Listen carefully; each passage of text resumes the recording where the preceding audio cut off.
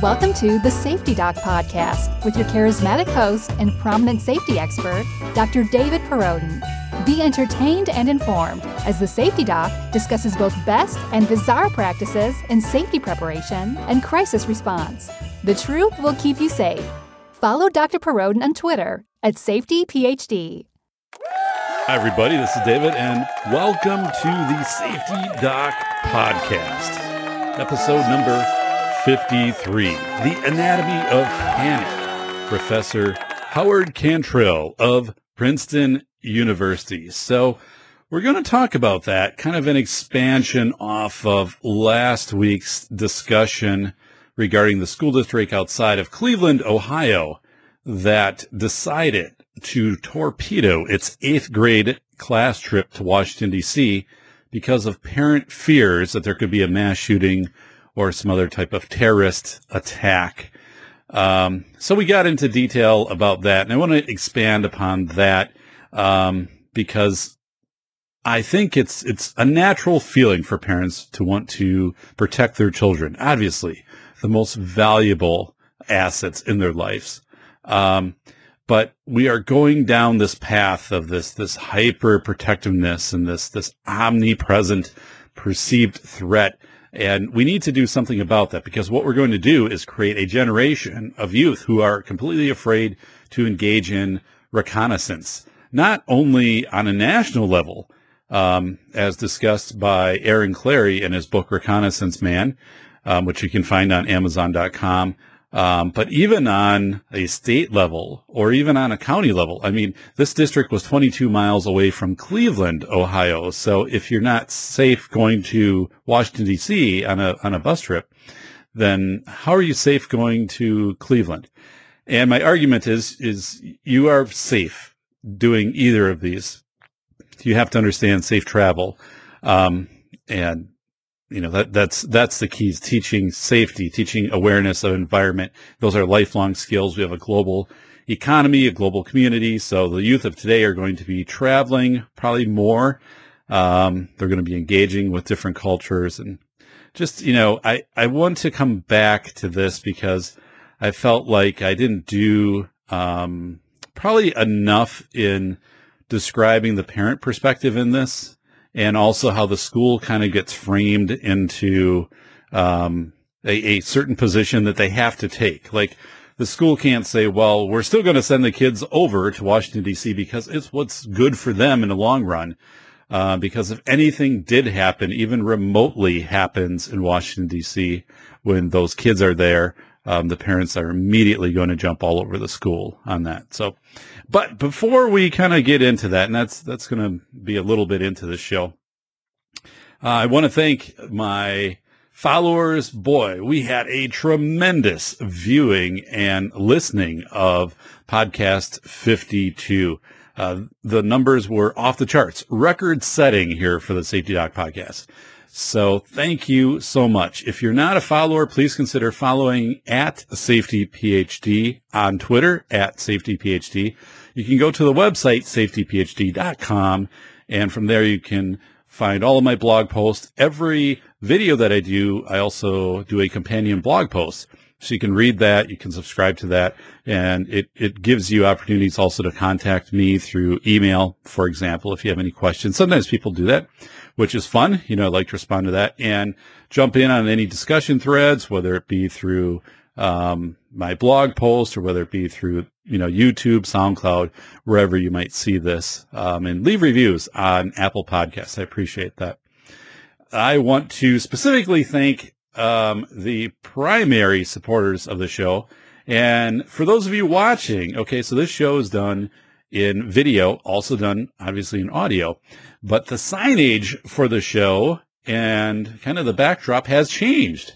So the dumbbell set, to show off, my massive 50-pound dumbbells and all the workout stuff has been moved from the back. So, that is gone. And we also have some new signs. We have the Safety Doc, which is a metal kind of street sign. The Sprigeo sign, Be Safe Sprigeo, Sprigeo, Sprigeo.com. the primary sponsor of the Safety Doc Show, Sprigeo.com, the nation's leader in online safety and safety reporting for schools, whether it be bullying, whether it be a perceived threat. Again, the nation's online leader for reporting. The leader in general. Online, they're just the leader. Sprigeo.com. And we have the 405 Media. The 405 Media out of Los Angeles, California, airing the Safety Doc Show daily at 2 p.m. PST. And if you hang on for another hour, you can listen to the Clary podcast with Aaron Clary starting at 3 p.m. So the 405media.com has a range of extraordinary podcasters. It's basically like a podcast radio station. And you have a wide variety on the weekends, for example. Larry Roberts and the Readily Random podcast is available. So go in and check out the 405 Media podcast, blog posts. Really phenomenal, original, exciting content. I'm very, very happy to be with the 405 Media for a year now. So yeah, I've got the signage in the back, I've kind of adjusted the heights. It's a little weird as I watch the monitor right now because everything looks like it's tilted a little bit. Yet, I've checked everything with multiple levels and I know that everything is level. So it's just the lens which is doing this, on the webcam. It's giving it kind of a look like it's going downhill a little bit. But I think actually once I do this in post-production, everything kind of levels out. It's just kind of this weird feedback thing of I'm like, am I on a sinking, did I hit the iceberg and the bow of the Titanic is going down because it looks like the house is sinking right now. And yeah, the house is okay as long as 5 rooms flood, the whole house is going down. But as long as we don't have that, we are okay. But yeah, so it's, a little bit of a strange effect to look back there. I'm like, oh yeah, that sign's not right. And then I'll go and check it with the level. It's perfectly level. So, yeah, I really like the signage and, I might do a little bit of tweaking kind of where it's at, just get the hang of it. But, it is a much, refreshed background and the guitar actually in the background, which you can see a little bit, underneath the Sprigeo sign, was the guitar of my late godfather. So it is just kind of a shout out, a subtle shout out to him. Just a wonderful man, So, thank you again to our sponsors. Thank you to you. Hey, the listeners of the Safety Doc podcast. You are not the typical audience. You're better than the typical audience. You strive to get rid of the rhetoric and to really understand what's going on. Plus, you enjoy the stories and, that I share, but then you want to know what's going on, how to keep yourself safe, how to keep your loved ones safe, and how to cut through all the hype and media hysteria regarding safety. Because you know what? I can pretty much tell you the parents who denied their kids the Washington D.C. trip, out of the district close to Cleveland, they're not Safety Doc podcasts listeners. I mean, if they were listening to the shows and could go back through the shows, they would definitely, have a different perspective, hopefully. But yeah, it's the thing where there is so much out there for media hype right now, and this really weird, what is called a transference dynamic, which I'm going to touch on. And it's nothing new. I mean, it's been around since 1938, the War of the Worlds, presentation by, H.G. Wells. By Orson Welles, adapted by H.G. Wells' War of the Worlds. But, it is something right now which I think is dangerously influencing, just Americans in general. So I'm wanting to make sure that when you tune in to me, I'm stripping that stuff away and I'm saying, here's what you really need to know. So I'm getting in and doing the work of pulling out the different research articles and perspectives and people have said, and people are contacting me and saying, hey, this is helpful, and I want it to be helpful for you too. So please feel free to contact me. I'd be glad to hear from you, be glad to respond to you on this show. So, hey, let's get going. Couple anecdotes. One is, I worked part-time at Menards, in college. When I was going, attending college, I worked part-time at Menards. And it was actually the best part-time job I ever had. I loved it. I loved working at Menards. So let's give you a time frame here. So this would have been right around 1992, 93-ish, right around there, working at Menards. And really, so many great memories from just that part-time experience. And, I'm thinking right now, I've been reading articles about, students who, work their way through college and are work part-time jobs or multiple part-time jobs, and students who just don't. And I worked a pretty hefty schedule. I probably worked, between, 20 and 25 hours a week. Plus I had like a grad, I think it's assistantship or whatever they called it, where you were basically assigned to a professor and you had so much of grading of papers to do or prepping of materials or something like that. Actually I had a friend who was assigned to that too. And her name was Amy, probably still is Amy, I'm guessing. And I put a note in a dictionary and, I put, please photocopy pages, like 32 through 190. And then I put the signature of the professor she was assigned to. So she totally does this. She's unhappy. I can't believe what in the world is this all about? So she's spending all day and has to enter the code and copier. It was back in the old days, so, and then she gives this packet to him and he's like, what's the deal with this? So yeah, burned up 3 hours of her day, and I think she got me back for that. But so anyway, working at Menards, I worked in the plumbing and heating department, which came in many times extremely useful for learning basic plumbing. The heating part, not so much. I always felt a little nervous, when someone would come in and say, which pipes do I need to put my wood stove together and vent it out? And I'm like, if I get this wrong, carbon monoxide could get in your house and kill you. So, there's a lot of nervousness, tension with that. So we had one guy in the department, I forget his name, but he was like the star at that. That was his splinter skill. He wasn't great at anything else, but he was an all-star at putting together what pipes you need in the black pipes and certain coatings and stuff like that. So you'd kind of go to him, say, hey, can you help these people out? But yeah, I pretty much learned everything in plumbing, and I've gotten pretty useful where I can do, virtually everything that has to do with plumbing, which is really neat. So it's one of those jobs where you learn too while you're doing the job. So really, that's something I would encourage, especially for, young kids entering, into college and stuff like that. Get into a job where you can also learn some skills that you can then apply to yourself later in life, whether it be carpentry or whether it be plumbing or something like that, versus being a cashier. Not going to generalize very well.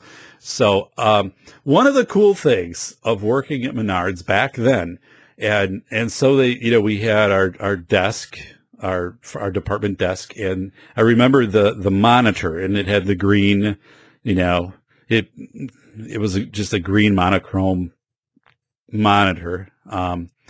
But you could see your sales. It was really cool the way Menards did this. So they had a lot of psychology that went into this back in, what was that? 25 years ago I was doing this. You could see how your department sales were racking up against the other departments in the store. But not only that, back then, and there weren't as many Menards as there are now, but back then they would show you could click and see how your department was doing at that moment compared to the other plumbing and heating departments for all the other Menards, which there might have been, 30, I don't know. So we were always ranked, in the top 1, 2, 3, we were always there. So it was a cool motivator. And, looking back at it, now I can see the psychology that obviously Menards had, behind that. But yeah, we were rocking, we were the store, we had a great sales team, and I really loved going to work. It was one of those things where you get called in the morning and they'll be like, hey, can you come earlier and work a little later? Be like, yes, because I love working with all of you. And yeah, I really liked the job. So it was, you'd log it, you'd go on the computer, someone say like, I want a 40-gallon direct vent water heater. Be like, okay. So you log in and it would say we'd have like 8 of them, but that was never accurate. Like nothing on the computer back then was accurate. You always had to go out to the warehouse and like count and check if you had it, because if it said you had 8, you maybe had 2.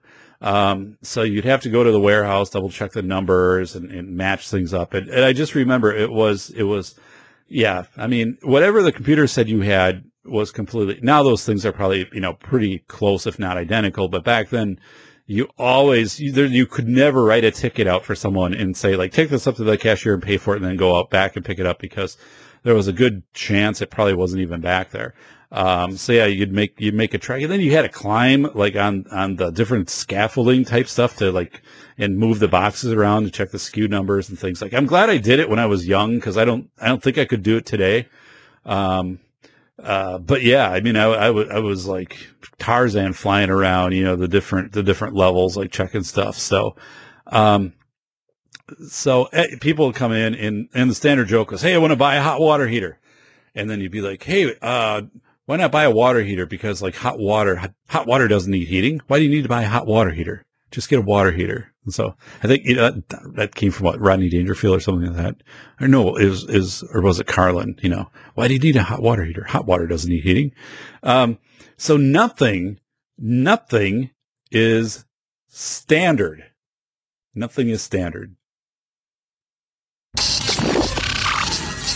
Thank you for tuning in to the Safety Doc Podcast with the nation's leading safety expert, Dr. David Perrodin, author, radio show host, university instructor, researcher, expert witness, and consultant.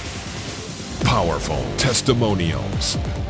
Dr. Perrodin has a strong reputation as the go-to safety consultant, and he was still able to exceed our expectations.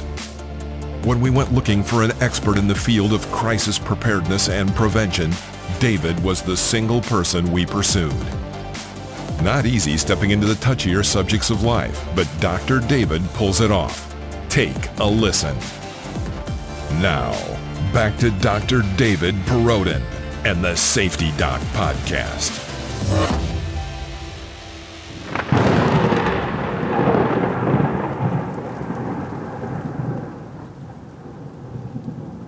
And welcome back to the Safety Doc Podcast. So I had a coworker, John, and people would come in and they would bring in like a valve or something from a piece of plumbing that they had, and they would say like like this is standard, and then people always say this is standard. It's like nothing is standard. There is no standard of anything. So, but they would say like, here's the cartridge. It came out of like my bathroom faucet. And John, who's very meticulous, but John would look at it, and then he'd ask like, his standard question was, well, do you live in a mobile home? Because mobile homes typically had the strangest like configurations of cartridges and stuff like that we've ever seen. And usually we carried the parts. I mean, I don't know how much Menards carries in these things now, but we actually carried a lot of this obscure stuff. And I remember specifically, like, this lady came in and showed him, and he's like, well, do you live in a mobile home? And she's like, I live in like a $500,000 home that's, 10 years old and whatever. And don't you accuse me of living in a mobile home, young man, and all this other stuff. And, I thought that was funny, but that was the standard thing of like, if he couldn't match it up, it was, well, do you live in a mobile home? Like, John, no. Let's just let it go. And his unique quality. So John was a great guy, but, he was able to, at the end of the day, you'd get out, parking lot would be empty except for the employee vehicles.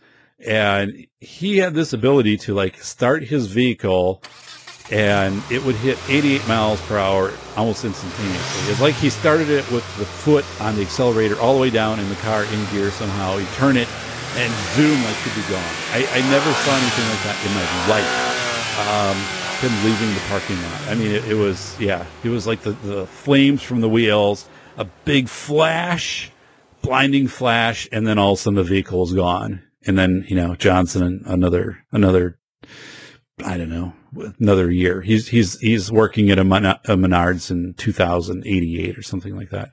But it's just crazy. It's just crazy. So I was the featured associate in the Menards Monthly magazine. So it was a winter edition, and it was actually a pretty cool magazine because Menards had sponsored a lot of vehicles in a ice drag, which is basically where they stud the tires on race cars and put them out on a frozen lake. I mean, which, today it's still 57 degrees here in Wisconsin on the 28th of November. But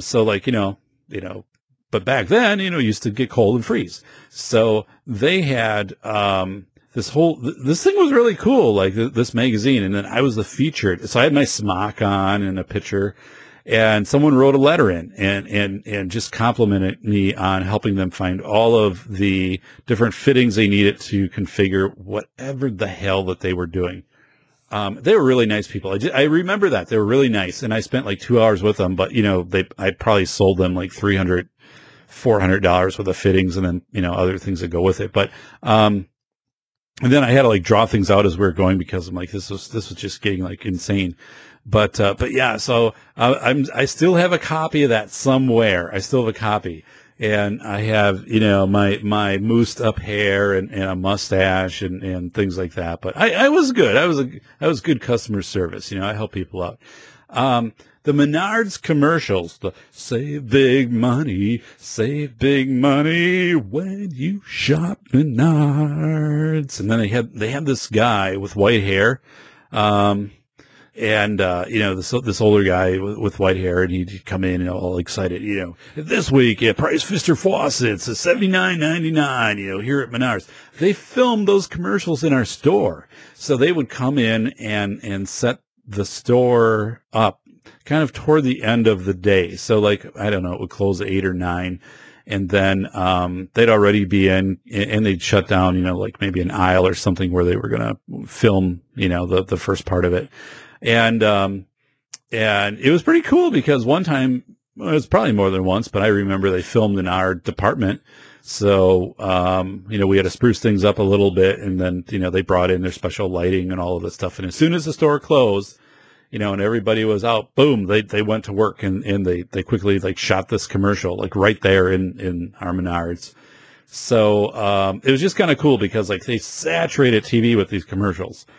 And then they would also just play the audio over and over, every, 15 minutes over the PA system. But, so yeah, I'm I remember meeting the guy. Although it's you're not meeting a celebrity. I'm hey, you're the guy who does the commercials for the store here where I work. But he was a nice guy, and it was kind of cool. So Menards also was really great at making you feel valued as an employee, even if you're part-time. And they would send out, I remember, a few things. One is they sent out this massive beach towel with the Menards logo, and then, the color scheme of the black and orange and I don't know, whatever it was, red. And yellow, yes. And they sent this out, and I mean, it was an okay quality beach towel, but it was huge. So I think we still have it. I think when we still take the kids to the beach, we drag this thing out because, basically it covers half the beach. And nothing vested in it. So yeah, we have this giant Menards. We still have it. Yeah. This huge beach towel from Menards, and they would just send it out, And I remember they also sent out a really high quality replica NASCAR race car that had the Menards logo. And it wasn't, the little die-cast Hot Wheel thing. It was decent. It was maybe a 6-inch vehicle. It came in its little, it's probably worth something if I would have ever kept it. I had no idea what happened to it. But they always sent you stuff that was a step above, just cheesy junk that someone would send you, from a company. Hey, it's whatever appreciation week. So here's a notepad, or here's a couple pens, or, there's a jar, and it's got different, the place I worked seriously had, the school board would bring in a jar and fill it with different types of candy. And it wasn't great candy. It'd be Tootsie Rolls and Dum Dums and other stuff. And hey, appreciation week. So I'm ooh, like, I don't know. Just, it didn't do it for me. But the Menards stuff was pretty cool. And I don't know. I don't really, like, I never collected the stuff that they sent to me, but, I always liked that. They had the right psychology down to give you the little feeder items, to always make you feel recognized. So one of my skills, and I became well known for this working at Menards, we'd go up, you'd have your 10, 15 minute break, go up to the break room, and it overlooked, actually, in this balcony, it overlooked the rest of the store. And they had the newspapers up there, and just the regular newspapers. So I'd take a marker with me, and I'd modify the headings on the newspaper. So I'd go through and I would come up with these witty headings, like by crossing things out or adding words or stuff like that. I mean, nothing inappropriate, and people would just love these. Like, some people take them home, and so I'd go to work, and it was just a blast. I actually wish I had some of those things. When I was in college, I did kind of this Onion type newspaper thing where I printed it off myself. And I have like maybe half of the copies. I'd bring in dimes and print these things off. And literally it was like a cut and paste, not like a computer cut and paste, like cutting pictures out of a newspaper, superimposing, doing narrative and stuff. And it was really popular. Like, I would take dimes and maybe do like 50 of these things and then like hand them out, and they were gone. Like, people loved them. And there's one guy I know, Jim Furmanek, who I played sports with my first couple of years in college, who had the entire collection. And but I have no idea where Jim is now. I mean, some idea where he is, but I only kept maybe like 75%, and I had a lot of the originals. I didn't keep the copies, which looked better than the originals. But yeah, I wish I would have done that, because they were pretty funny. They were hugely, hugely funny. So it was like an early version. And I think that kind of propelled me into my being nominated to run for the president of the campus, which I never really wanted to do. I think I told that story. The vice president, Todd, wanted to kind of lead everything, and I was popular on campus. So, was kind of using me to get the votes, and I don't know. I was up for it. I didn't win. I lost to Mike Adigma, who said he was going to be a doctor. I don't know what he ever turned out to be, but, we had at Menards also, we had, a coworker. So we played tricks on each other, but a coworker, and we had a new name tag made up for her.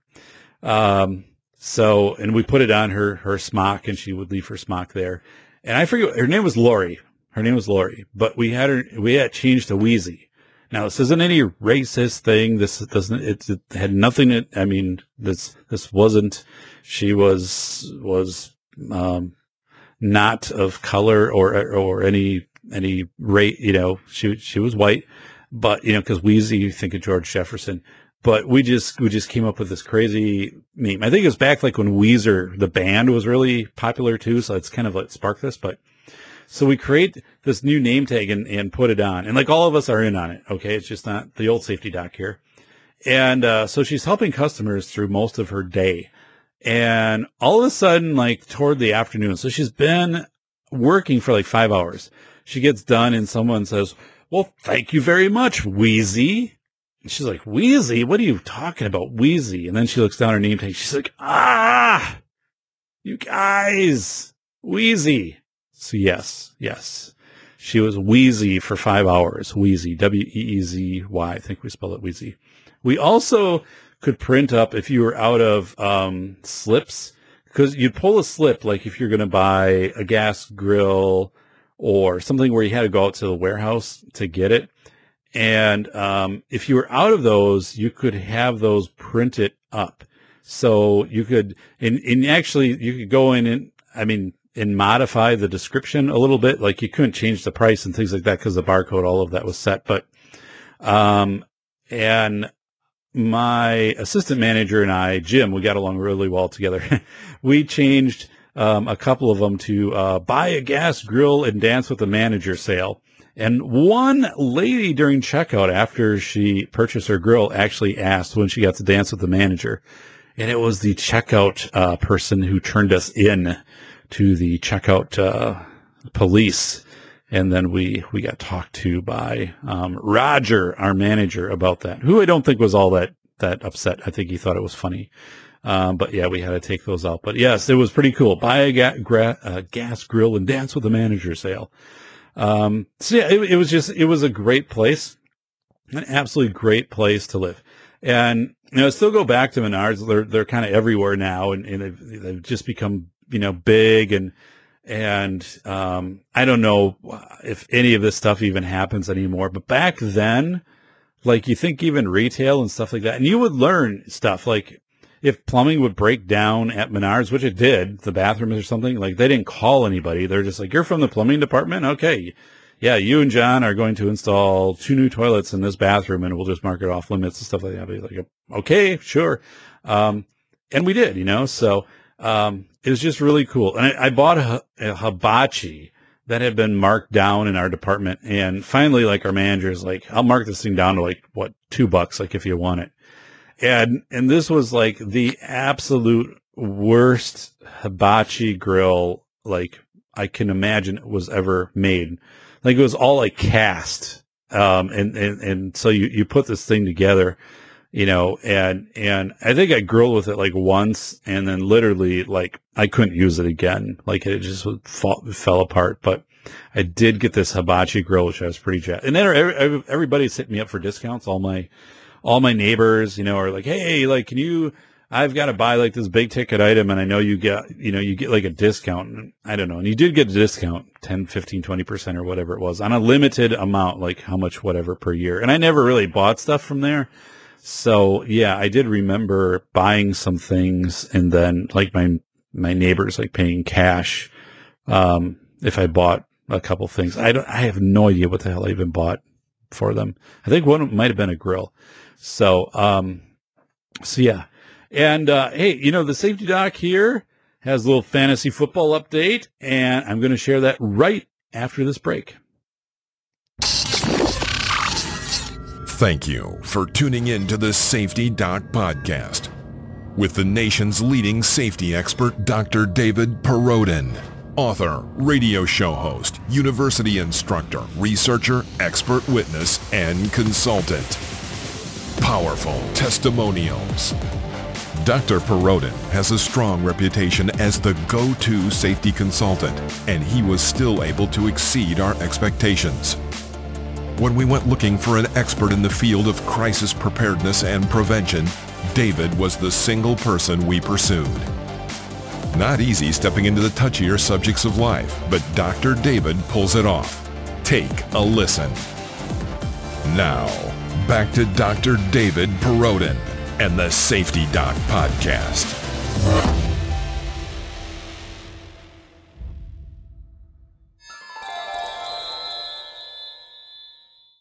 All right, everybody, and welcome back to the Safety Doc podcast. It is time for a fantasy football update here from the Safety Doc. I have played in the same fantasy football league for about 20 years with largely the same guys, mostly guys from college. I've had a little turnover, but for the most part, the league is intact. And this past year, I started in the work league. Which we started. It was the first time ever. So we have a work league, and it's kind of funny because it's in Yahoo football, in Yahoo Sports football. It goes back like 4 to 5 years. It keeps like your data. And before that, in my early days, we were playing in a site called like Sandbox. So unfortunately, like all the early records and all that stuff are gone, So it's just like the NFL didn't count sacks before like 1982 or whatever. So who knows? But so I'm in this league and we're putting it together, and my record is currently 103 wins and 86 losses, like over the last 5 years. And I only play like 1 or 2 leagues like a year. Okay, that's it. And I also have 1 championship. So it was the 2014-15, with the Super Bowl ending in 15 for football. And I won. I was 15-3, and I won the league title. It was my second league title. I also won it back, I think, in 2006. So no banners hanging from the ceiling here, but that was a pretty cool season for me. So. anyway, we have a guy in our league, a young guy. So I'm 46. He's like late 20s probably. And you can go in and you can check how people have done. So my record is 103 and 86, which I think is pretty respectable, in one championship. His record is literally like close to this. It's like 700 wins, 200 losses, 13 titles. I'm like, my God, like you play like 10 leagues a year? And I learn a little bit more. Like he studies the game day weather conditions. So like, it's like misting out in Cleveland, so I'm going to change like my lineup. And he subscribes to fantasy football. I mean, he's dominating the league. I mean, he knows exactly who to pick up, who to play. So this guy's just, I mean, there's no way anybody's going to take him out. I mean, his team he just demolishes everybody. And this is just, he's a good guy. So like, I don't feel bad about it because it's not like a cash league or anything like that, but I was 2-5 in this work league. And I think that kind of surprised people because they're like, 2-5, like you kind of know sports and you played football and stuff like that. I'm like, I don't know what the hell's going on here. So, and I had a pretty decent roster, but I am now 6-6. So after a 2-5 start, I've gone 4-1 to get to 6-6, and I am a game back of a playoff spot.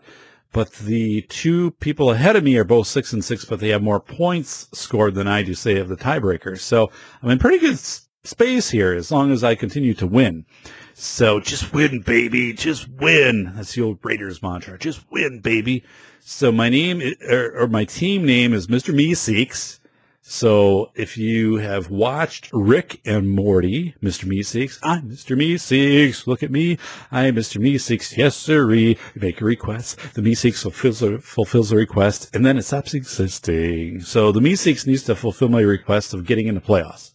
That's what I'm asking. As long as I can get in the playoffs, it's exciting. I'm back in. I had the number one pick. I lost him the first week to injury. I've lost 4 starters to season-ending injuries. So a lot of new faces on the roster, having to acclimate people to the way that the Meeseeks operate. But again, it's a fun league. No cash, no pressure. My other league, is a cash league. And, and we do have some pretty good rivalries going on over the years, when you play guys like for 20 years. But so yes, the Meeseeks are 6-6.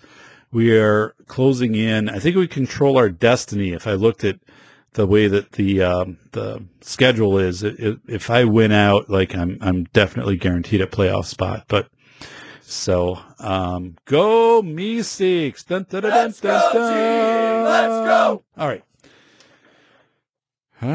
So we took 35 minutes to kind of entertain you, and now we are going to educate you. So let's talk here about a study. It's called Invasion from Mars: The Anatomy of a Panic.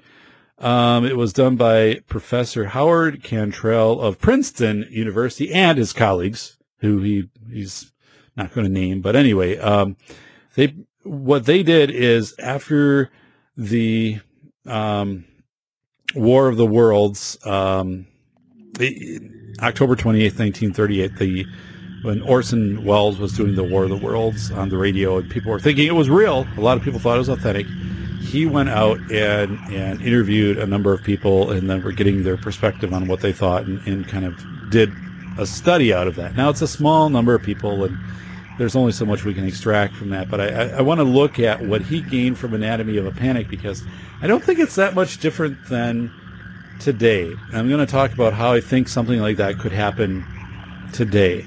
So anyway, as I said earlier, I want to expand upon podcast 52, the previous podcast I did. I felt that parents in a school district near Cleveland, made a collectively poor decision by asking school administration to cancel that 8th grade trip to Washington, D.C.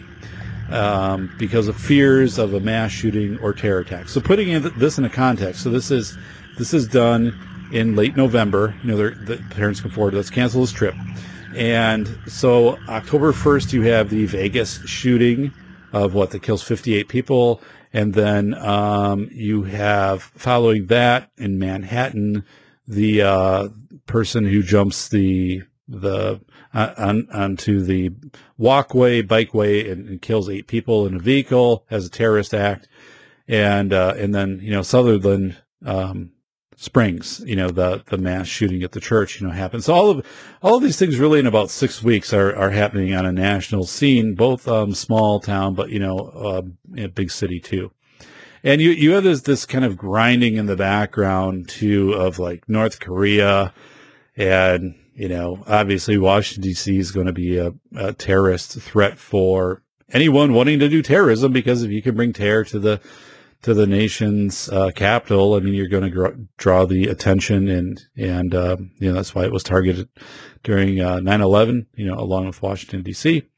So, I'm a parent. I'm a parent. I have 2 daughters, and I recognize that children are the most valuable assets to parents. So, a compelling sense of protection is natural. After the Sandy Hook shooting, my daughter was a first grader at the time, and of course it was first graders who were massacred by Adam Lanza, for the most part, first graders.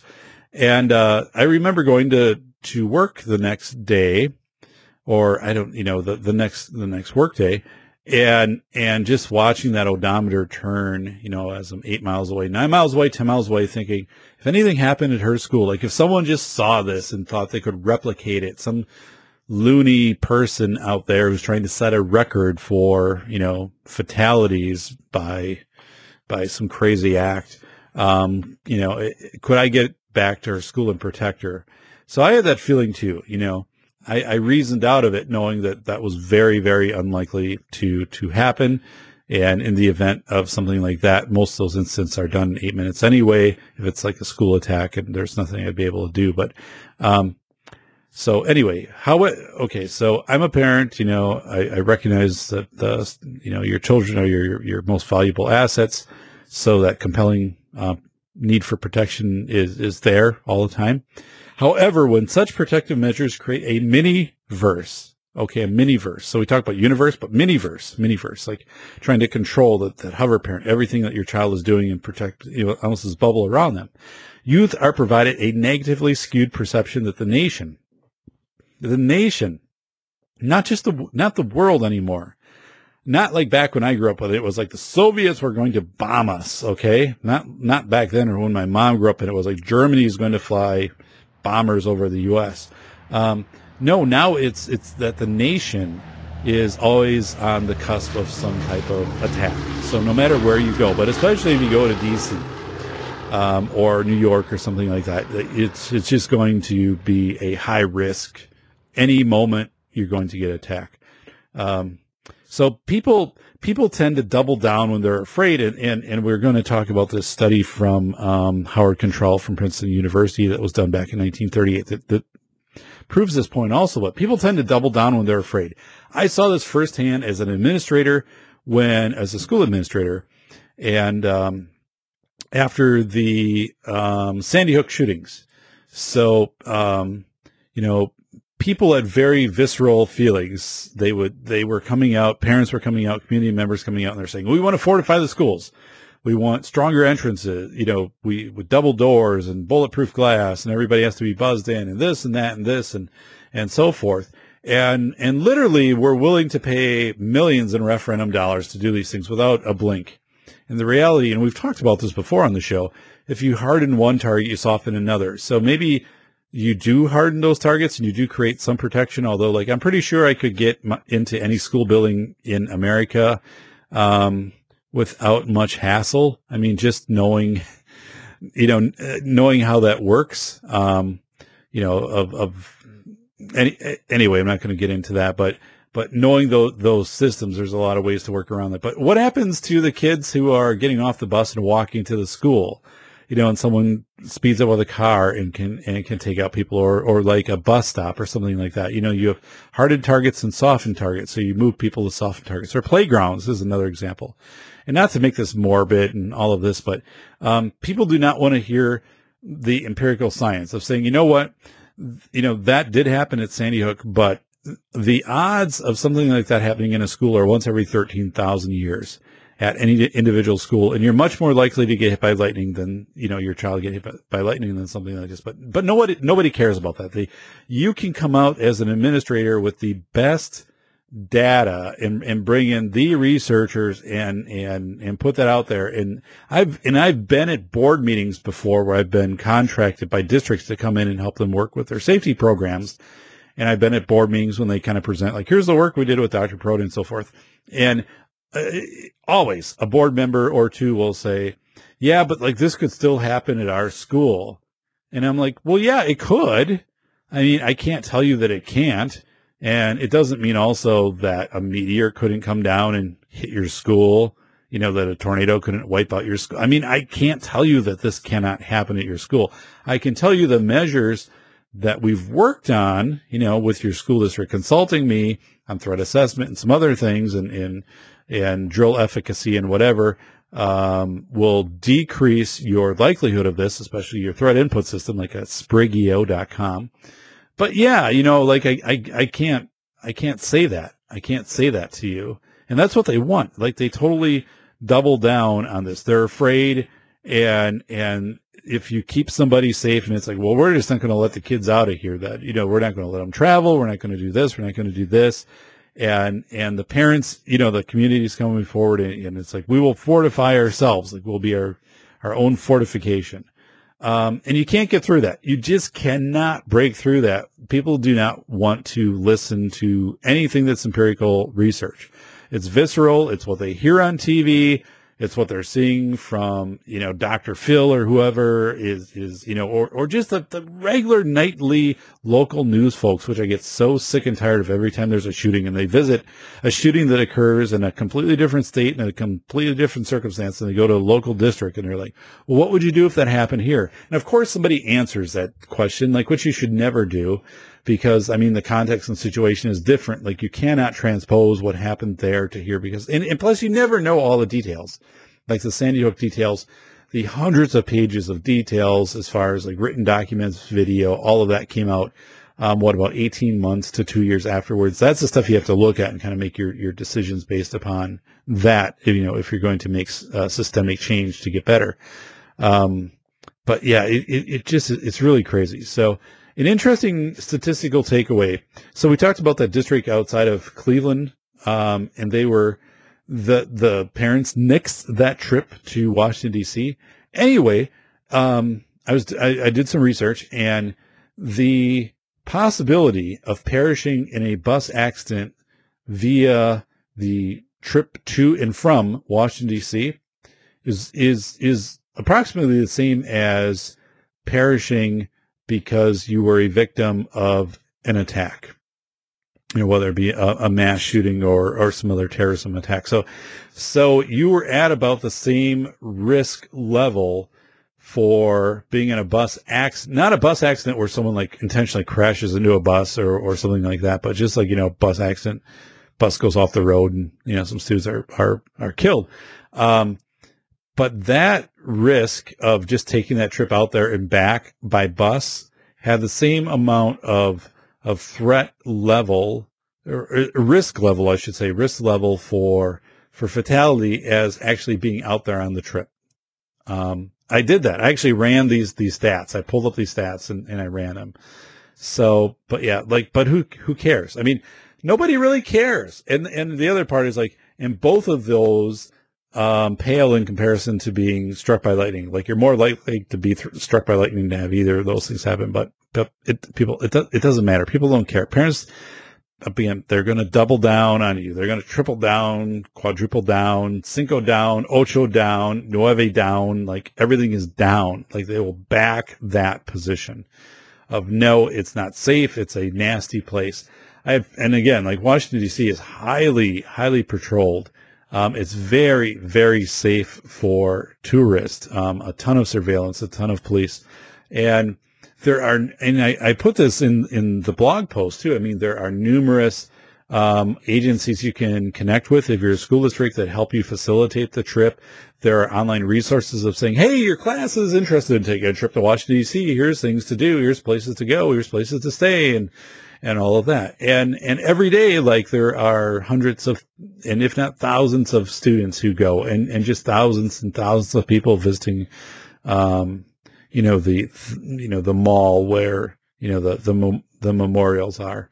So no, of course, DC is a higher profile area, but think about what kids obtain from that.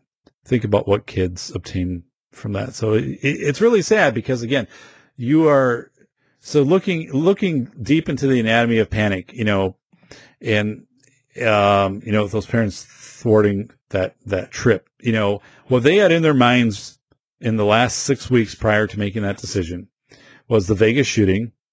So, that's in their mind. The Manhattan bike walkway attack by a vehicle, the Sutherland Springs attack, and then this ongoing saber rattling with North Korea. Like, we can launch a ballistic missile. And where are they going to launch it? Well, of course they're going to launch it at Washington, D.C. or New York. I mean, it's one of those two, or else Los Angeles. I mean, it's going to be one of the three, depending on what they're going to do. But I mean, it's like, you can perpetually be in fear, be afraid of these things. And it's just, no, you're creating, you want your kids to be able to experience these things. And there's so much educational component to that. And then also just the ability to do reconnaissance later in life, because you freak these kids out on reconnaissance right now. Like these kids, I mean, some of them will be like, yeah, whatever. Like, 18, 19, I'm going to do what I'm going to do. But there's a fair number of these kids now who are like, there's no way I am going to take 4 weeks in summer and, go through the Southwest and Colorado and learn these different areas and where I might want to go to school and where I might want to work and where I might want to live and things like that, because the world's a horrible place and America is dangerous. That's the image. So, hey, in World War II, my mom, it was a child during World War II. She's still alive, so, and she remembers the air raid drills. So this is in like central Wisconsin, remembers the air raid drills. So, and getting under her desk in school, and then also the blackouts at night. So they do the air raid siren, and then you'd have to turn off all the lights and any candles or whatever. I mean, I think they had electricity back then, but, and people walking up and down in civil patrol, like the roads, and you'd get sighted, like if you didn't have everything blacked out. And what they would say is, there's German bombers that can come in from, bombing aircraft can come in over Canada and into Wisconsin. And Wisconsin actually had the largest munitions factory right outside of like Baraboo. You might remember Baraboo Circus, Ringling Brothers, and then Sauk City, but Baraboo, or Bluffs there. But they just kind of dismantled all of that within the last like 10, 15 years. But it's just massive. I think it was active like through the Vietnam War. But yeah, I mean, but they still lived, her brother and her sisters still lived their lives, and her parents, I mean, they still did everything that they needed to do. And I mean, for them going to neighboring communities, which were a little bit larger, that was, that took a while to get there, and it took a while to get back. So, I mean, it's kind of like the equivalent of going, by bus 8 hours to DC and 8 hours back. But they just live their lives, as is people like during World War II, like the British. They would be bombed, they'd be hammered by the Luftwaffe, and then they would get out and, they move the bricks aside and they would get to their daily business. I mean, that's just the way that it was. So anyway, let's get into Invasion of a Panic, the study by Professor Howard Cantrell. The study's a little thin. It gets probably a little more accolades than it should, but let's talk about it. So on October 28th, 1938, many Americans believed that they were being invaded by Martians.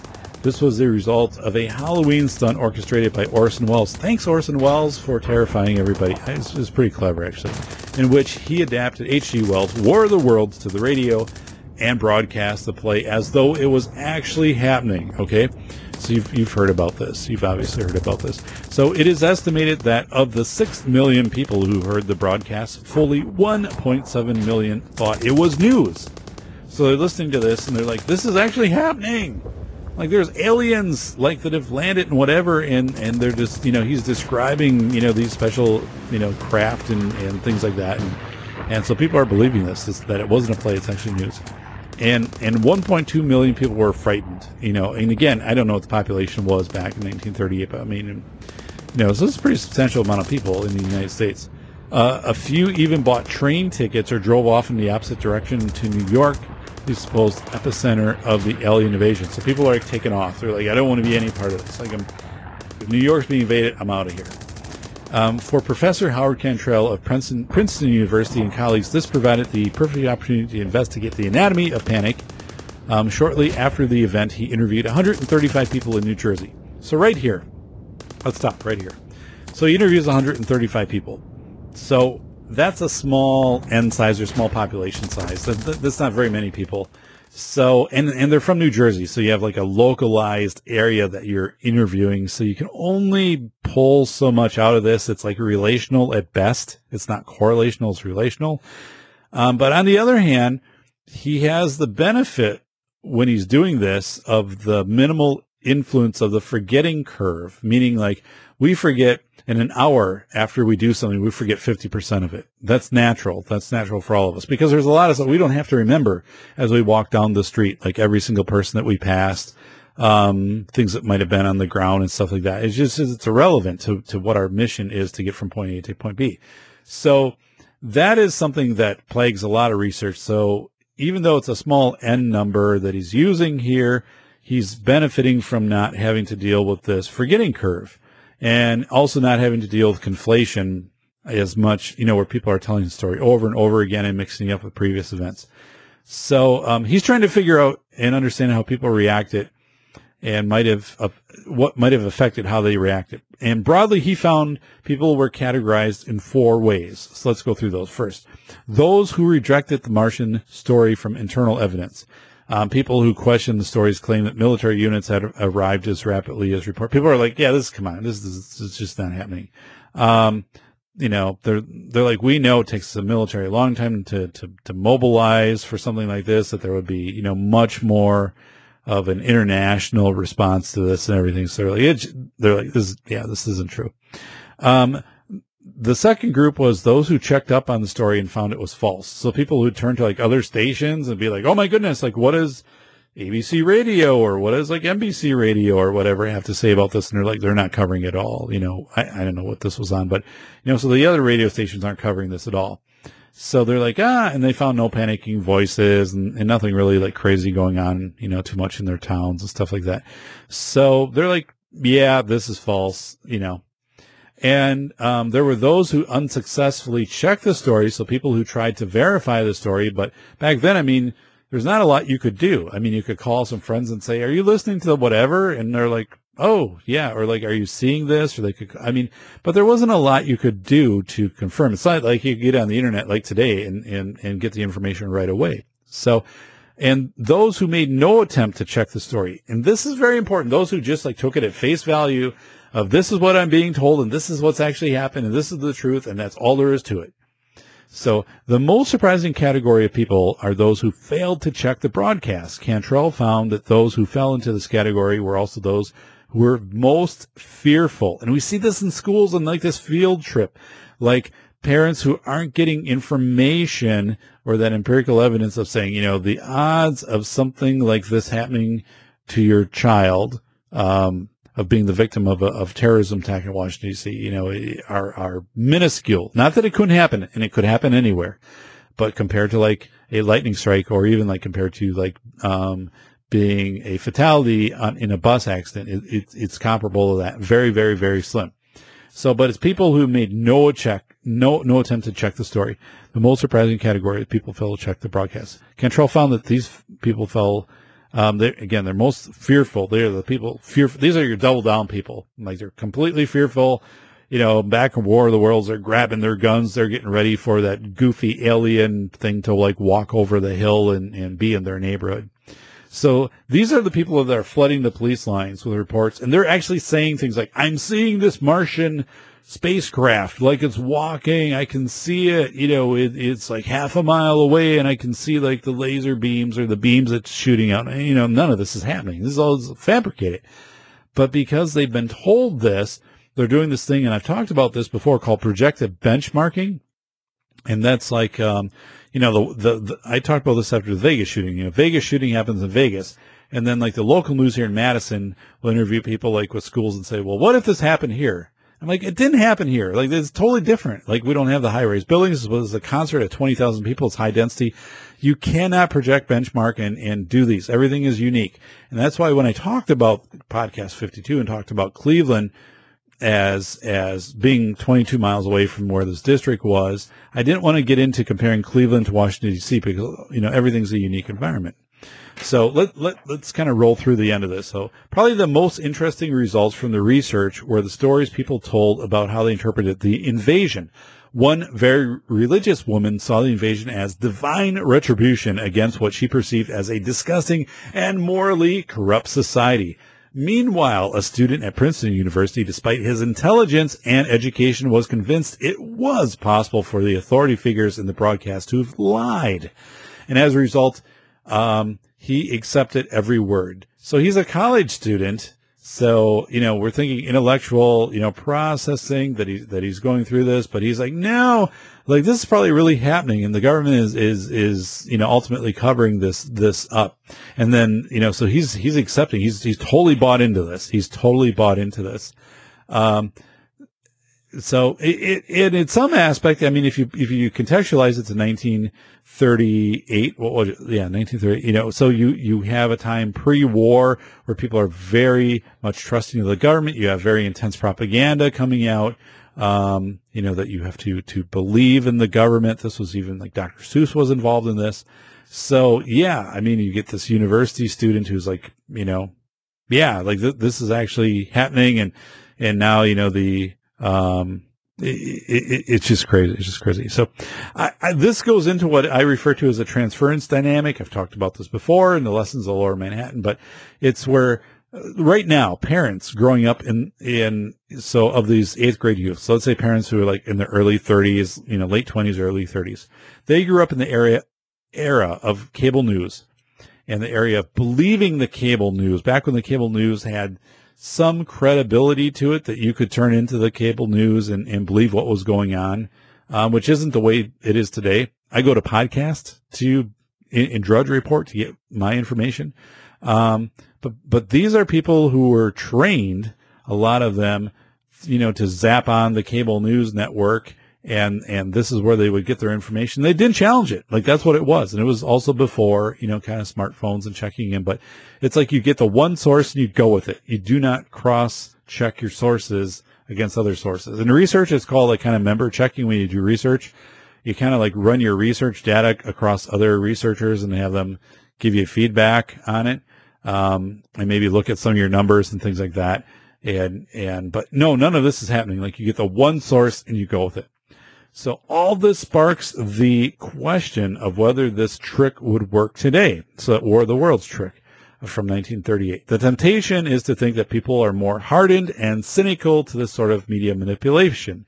We're all used to questioning the truth, in quotes, as it is presented to us. We are all used to questioning the truth. I don't believe that. I don't believe that. I don't believe we question the truth. Some of us, yes. Some of us just completely deny the truth, but I think questioning the truth means you get into some kind of debate mode. And when you get into debate is really understanding the other person's perspective or the other side's perspective. So you're doing some research into like, where are they getting their data from? What are they basing their argument on? So that gets a little bit deeper. So I'm not fully sold on that statement. We also have many more channels of information to go on. It's not just radio nowadays, it's TV and the internet. Well, obviously, like you can triangulate your information pretty damn quick on what was happening on 9/11. The information was coming out by text and also by media, but people could triangulate that really, really quickly on 9/11, as you could do now. And probably more so on 9/11. I mean, now you can even get things like if something is happening, people can periscope it out and give you live feeds and stuff like that. So the question here, could you ever convince a substantial group of people we were about to be invaded by some foreign power? So that's a question, that's kind of posed here. And my answer is, yeah, sure. You could easily do that. And I don't think it would take a lot of people. It would, take a number of skilled people. I mean, maybe 5 or 10. You could put some Periscope YouTube videos together to make it seem like this was in the moment developing, with the way that you could create some things in video, to make it look like there was being an attack, for example, like a missile launch from North Korea, or that there was a meteoroid that was just detected and is bearing down on Earth, and collision was only an hour away, and that you had some stuff that you would post and you'd interview some people, and you could totally present this as being credible. And you could also say, like, the government's going to try to deny this because there's nothing that they can do about it, or they're going to try to, rapidly put something together, and they don't want to panic people. And people are going to subscribe to this. They're going to be like, yeah, this is totally like what's going on. Or it's going to take a good 20 to 30 minutes to verify if someone was really organized. And the fake news articles coming out, we saw those. They worked their way through the media so fast, and they did this right after the Vegas shooting too. But they worked their way out. So if you have those ready to go, like, I'm pretty sure you could pull the wool over the world's eyes, and at least the country's eyes, the United States eyes, for a solid 20 to 30 minutes before anybody would ever know it.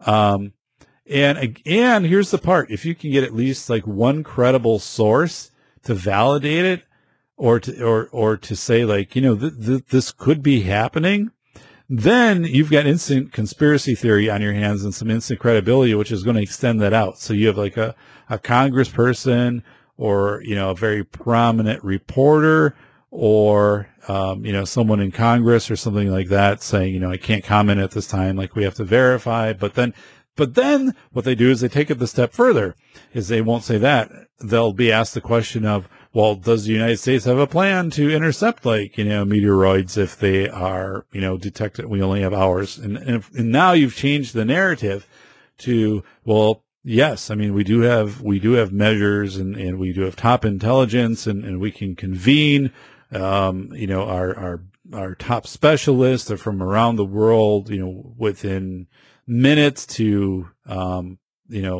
utilize our resources to best address these things. I mean, so you can get totally crazy with these things. Totally crazy.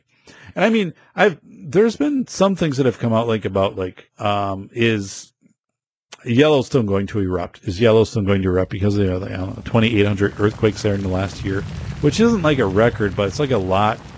And there are some indications that, this could possibly be happening at some point. It's still, it's like really unlikely, but at some point, I mean, you're like, well, probably not in our generation or generation or whatever, but it's cyclical, so it's like every 600,000 years or whatever, you're going to get to a point where, you're going to have this massive eruption. So, but if someone came out and they have this organized effort, and they're starting to say, like, we've measured these earthquakes, like, we're seeing this, they do some Periscope thing, and they're showing some steam and whatever, and they just inundate people, you would get a few scientists to jump on saying, this could be it, and you would have some mass hysteria. You'd have people running to stores, like, buying everything up that they had, tarping up their windows and things like that, trying to drive as far away from the area as they could. I'm totally convinced this would happen. So that's the frightening part, is people, do not triangulate data anymore. They don't.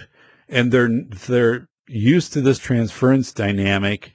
The transference dynamic at 9/11 was the average person was about 40 years old who was rescued 500,000 people from Lower Manhattan by boat on 9/11.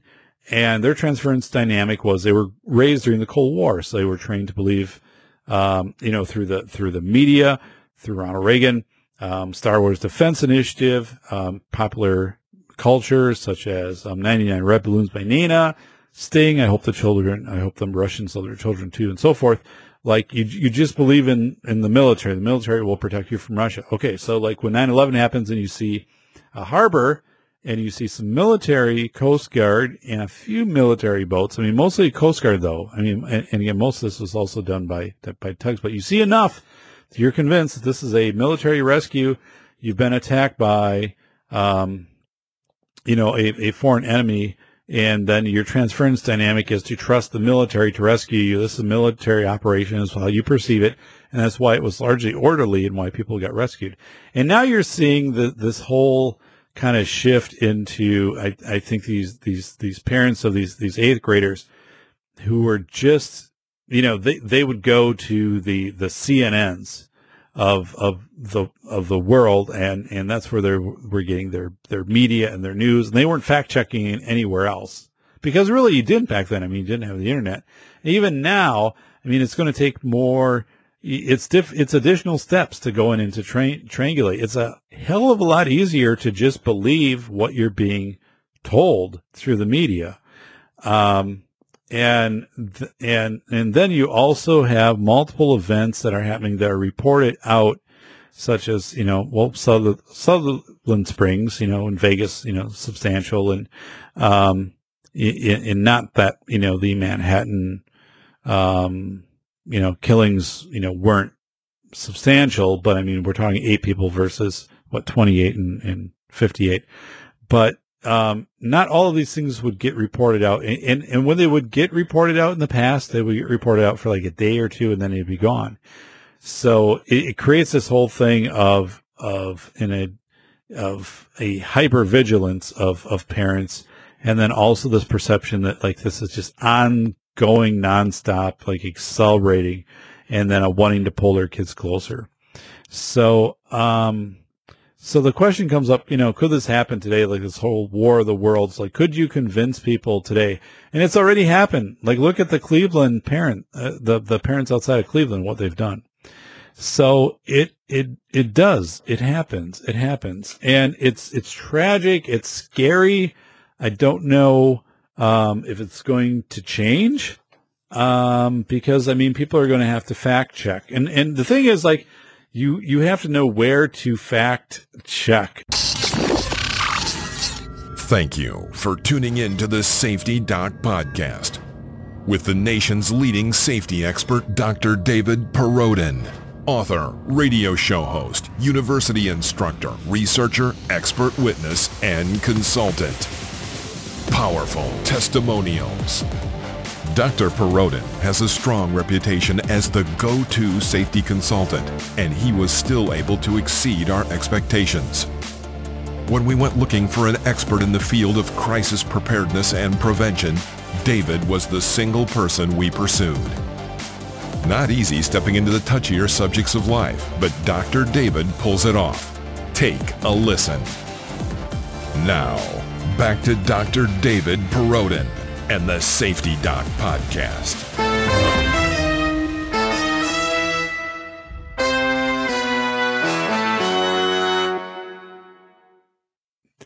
I've got some papers here which are being difficult. You have to know where to fact check. So, I mean, I go to Drudge. I'm not alt-right, but, and and obviously listening to podcasts is not real time in most cases, unless you're doing Periscope, but, you have to know where to cross-reference your information, And you can do that. I mean, you can definitely do that today. And if you can get a couple sources, that align with your position, but in most cases, and you have to have an open mind with this too. That's the hardest part, that is frustrating for me with the parents of this district outside of Cleveland, which denied this trip to the 8th grade students, of saying, well, Washington, D.C. could be a terrorism target. Well, it is a terrorism target. We know that, as is New York and Chicago and Los Angeles and whatever. But like, this is our nation's capital. Is highly policed. It's very safe. They expect tourism. You can have a very safe tourism experience, and it doesn't mean that then that is any more dangerous, for example, than what that child or young adult or adult is going to encounter at any other point in their life, going to a Cleveland baseball game or football game or even a shopping mall or wherever, or just being on the highway and having someone pass in road rage. Like where I live, we had a road rage incident where a wife was killed. I mean, it was no more than 20 miles from here. It's probably less on the interstate. I live on the interstate. And it was like 2 years ago. And her and her husband and kids were driving, and somebody cut them off. And I don't know what the whole deal was. And I think he was like a federal agent. I mean, it was really wild. And so this person opens up fire on this car and ends up killing this wife. I mean, innocent, like just this road rage incident. And then eventually, they arrest this person, put down the stop spikes, down the road and stuff. But anything can happen. So what you're much better off doing is not teaching kids to be fearful of the world. Is, as parents, why not say like, hey, we're going to come along on this trip, and we're going to be chaperone this, and we're going to come along. So that's one. And then you get to go on the trip too. I mean, if that was offered to me, I'd be like, hell yeah. I haven't been to DC. Like, I'd go on this trip. Like, I would love to do that. I think my daughter would be all right with it too. But yeah, I would love to do that.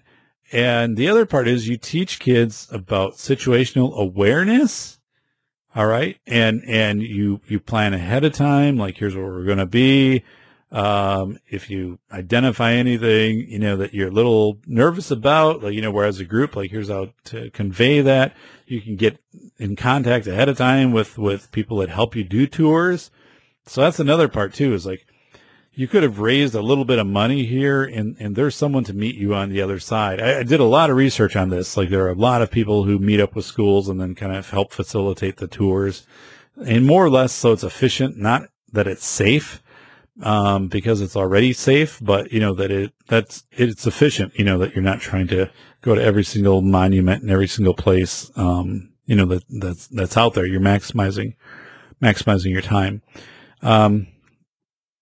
So yeah, I'm really, and here's the position. So the superintendent, Jim Powell, from that article that I talked about last week, I don't blame the superintendent.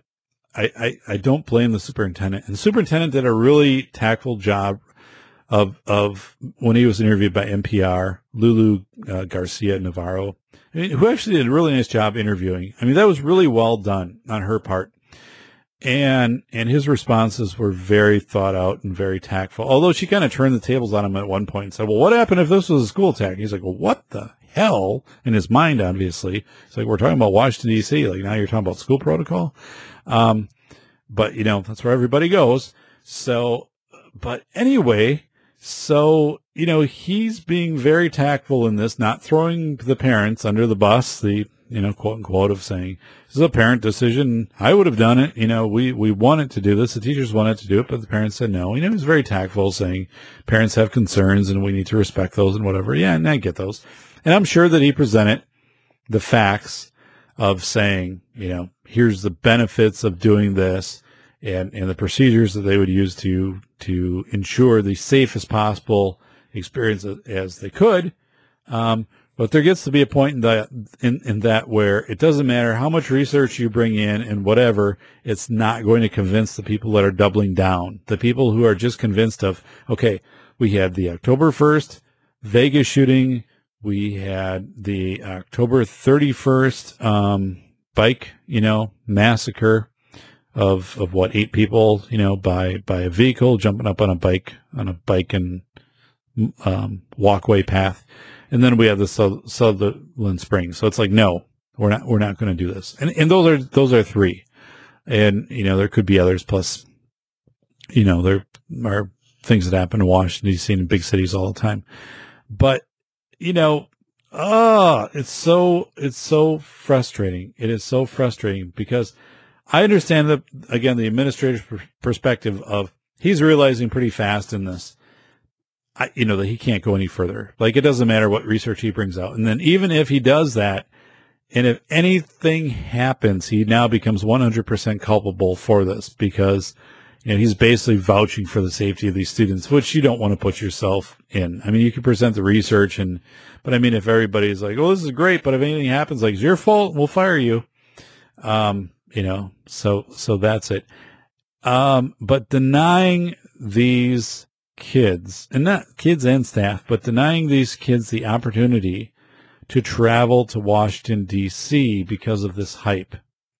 And I mean, I don't even know how the kids were involved in this. It's interesting because the story never had that. I went back, but like, did the kids do a little research on D.C., like on violence in D.C., just on safety of school bus travel and things like that, and just like how to stay safe and talking to other schools who have done trips to D.C. I mean, none of that was really talked about. And again, kids, and again, you're talking 8th grade kids. So, they're going to be pretty, they're going to understand your directions. They're going to be pretty aware of what's going on around them. Again, you're out during the day with thousands of people with a heavy police presence, in a tourism area. The likelihood is you're going to be fine. Just as fine as if you took these kids to an end of the school year, baseball game of the Cleveland Indians or something like that. So yeah, it's really something. And we go back all the way to the War of the Worlds, where I think one of the most interesting things that comes out of that study, which was, which was a pretty thin study with not a big number of participants, but the benefit that had going for it definitely was that it was close to the event, so you didn't have the memory, the forgetting curve, and then also the conflation of memory. But people, some people will actually, they'll just flat out believe whatever they're told, and they'll flat out believe it. And if you try to present evidence to the contrary, or even try to inform the discussion a little more, they will shut you down. They will shut you down. And, your voodoo research and whatever, they don't want any part of it because, like, oh, yeah, like all this research, but this still happened in Vegas, or this still happened in Sutherland Springs, So it's like trying to, take it in a different context. It's like trying to say, like, I built my house here, but it doesn't mean that the probability is, that there's going to be storm damage to my house over the next 100 years from some severe storm. Probably is going to happen. These things happen. This is the way, but you equip people then with the means to handle this. Like, you equip kids and the adults of, here's how to be aware of your environment. You can also get a guide, to do this, to help us out, but here's how to be aware of your environment. And how to stay safe in the setting. So yeah, I feel really bad for the kids in that district outside of Cleveland. Okay. I still feel bad. Like, my 8th grade trip was literally to the neighboring community. We went to tour the jail, the county jail, which was new. Ironically, the desk I have right now was the sheriff's desk for Marathon County. So this was in the jail building when we toured it when I was an 8th grader. And this is a massive, massive desk. Like, it's super solid.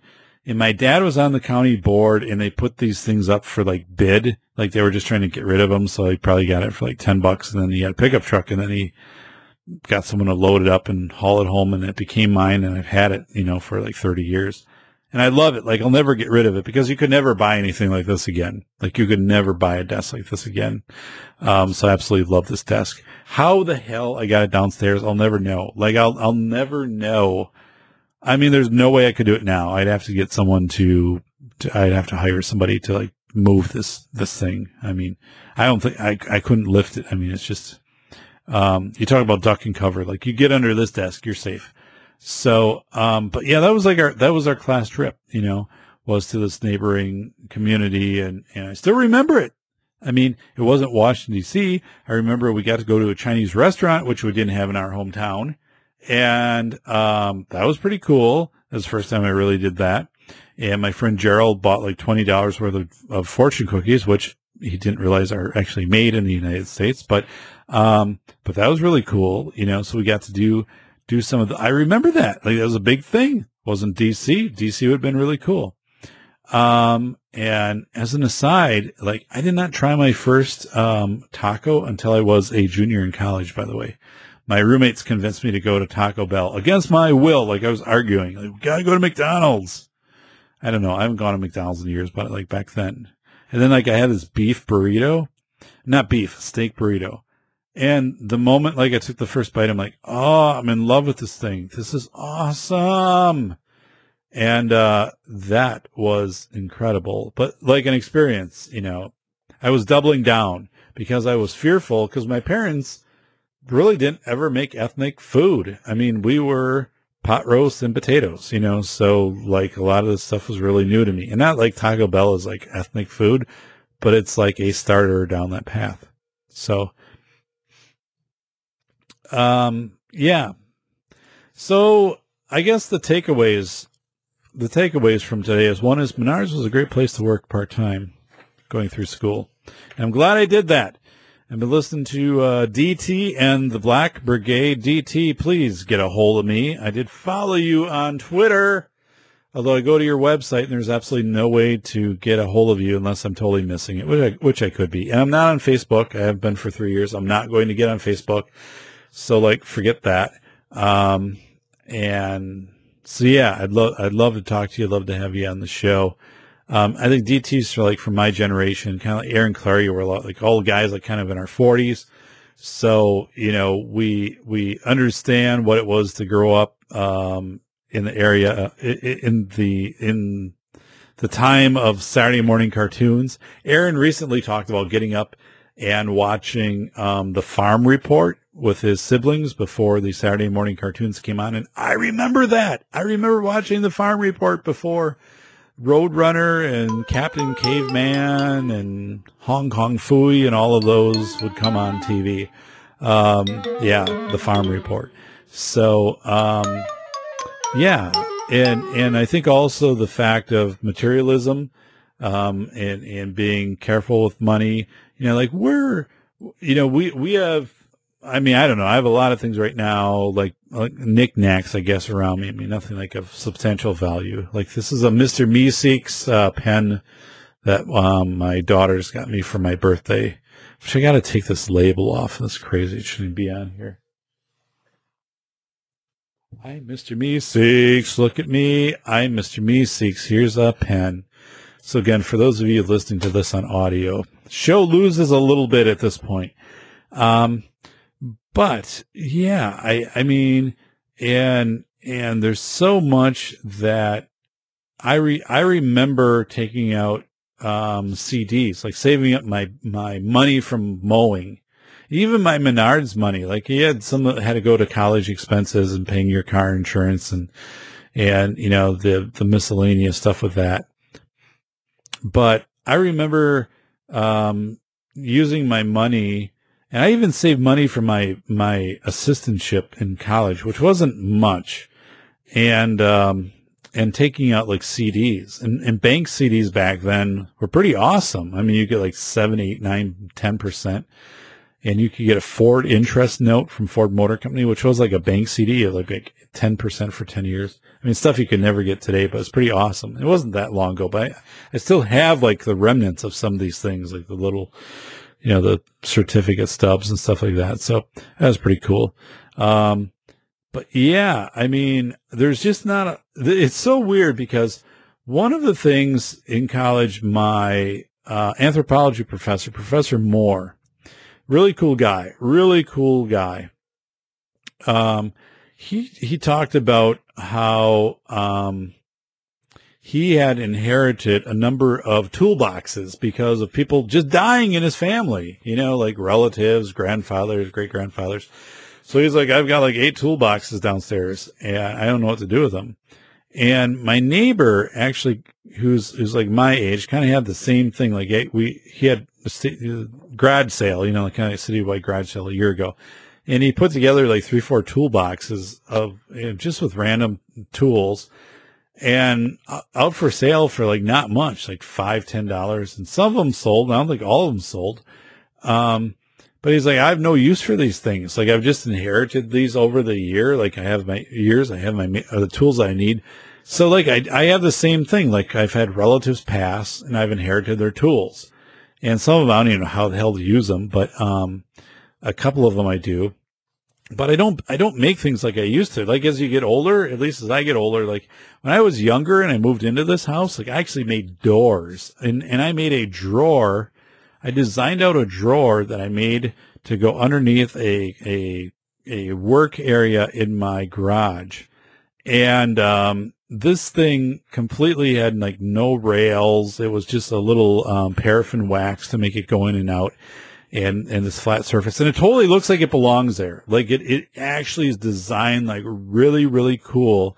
And it works like a charm. Like it works perfect, flawless. I look at this thing, I'm like, who the hell built this? Like, because today I don't think I could do it.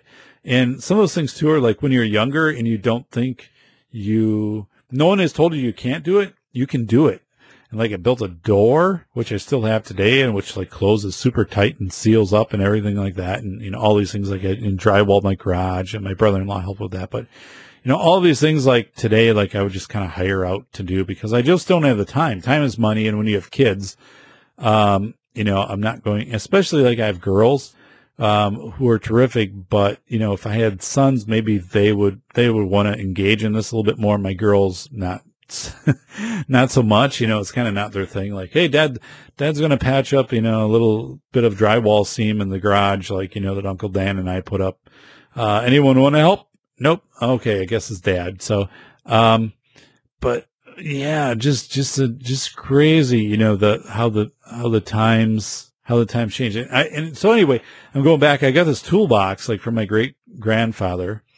And he's got these tools, so I take them out, and it's got like the drill, but it's all hand drill. So you take it and you like move it around and and you can still put traditional drill bits in, and you can drill holes and stuff. I'm like, this is really cool. Like I can imagine somebody building a barn with this, you know, in 1902. Like this totally could have been done, you know, could have been used for that.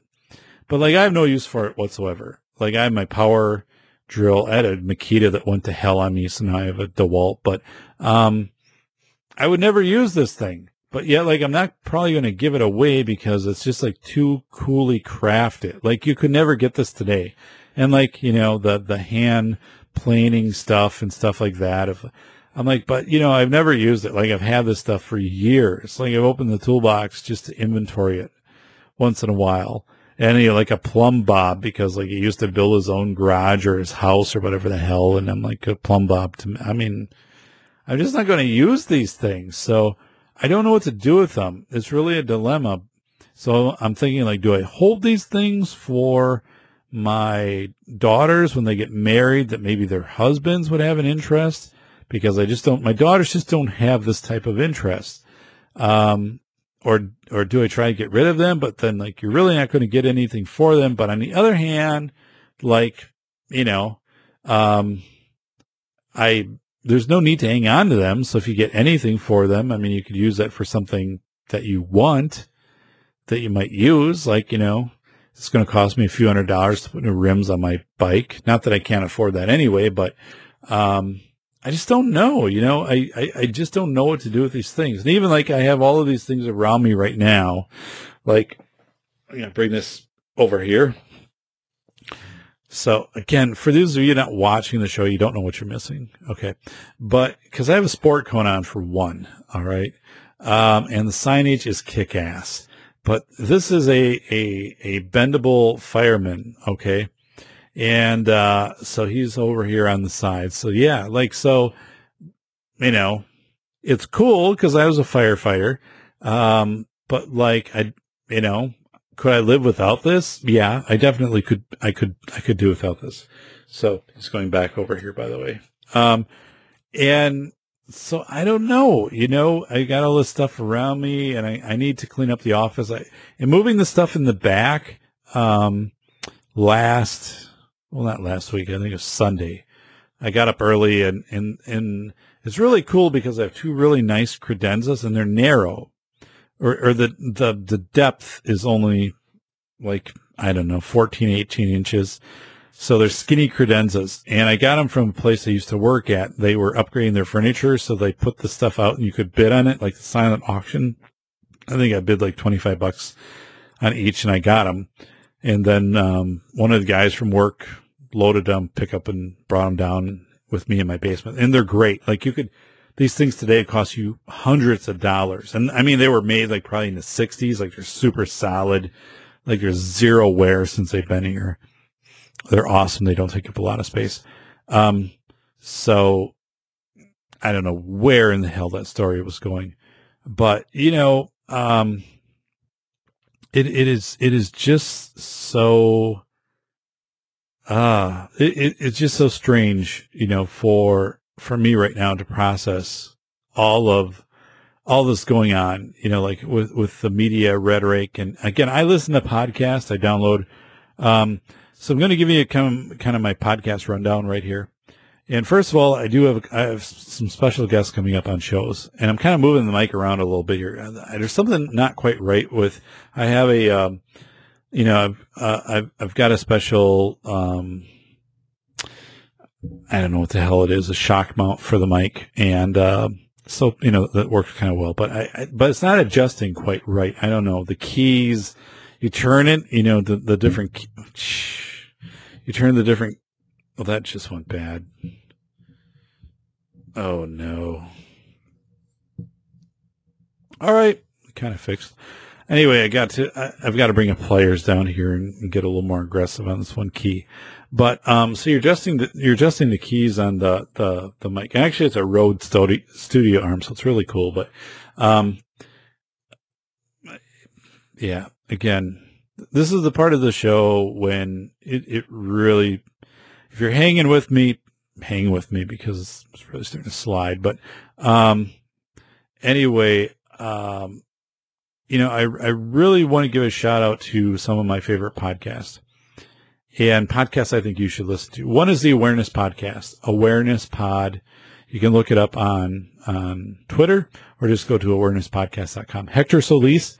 Hector is a terrific friend from the greater San Antonio area. And he is, I would say an incredible journalism, expert. But it's not like his first career. Like he does podcasting as a passion and he's very, very good at it. It has an integral role in Typical Daddy podcast, but now is the lead in the Awareness Podcast, has worked with, sex trafficking, bullying to bring awareness to that. Really phenomenal work always from Hector Solis, and just a top-notch person. Hector was the one who contacted me and said to me, Dave, I think I like your podcast. Like I've been listening to podcasts but your sound, your audio is not like good. So here's what you want to do for settings on your mic. And here's some software that you want to use, which helped greatly, immensely. And he's just a class guy. And I am actually going to make it a priority to go down and to visit Hector within the next year or two, either individually or with my family, because I do consulting all over the country on safety and expert witness stuff. But I need to get down and I need to meet up with Hector and just appreciation. He's a phenomenal, helpful person and just, Hector is the kind of person that just makes the world better. He's a great person, and you listen to his podcast, and if you're a parent, it's really informative. It really helps you out. And boy, I mean, he's top notch.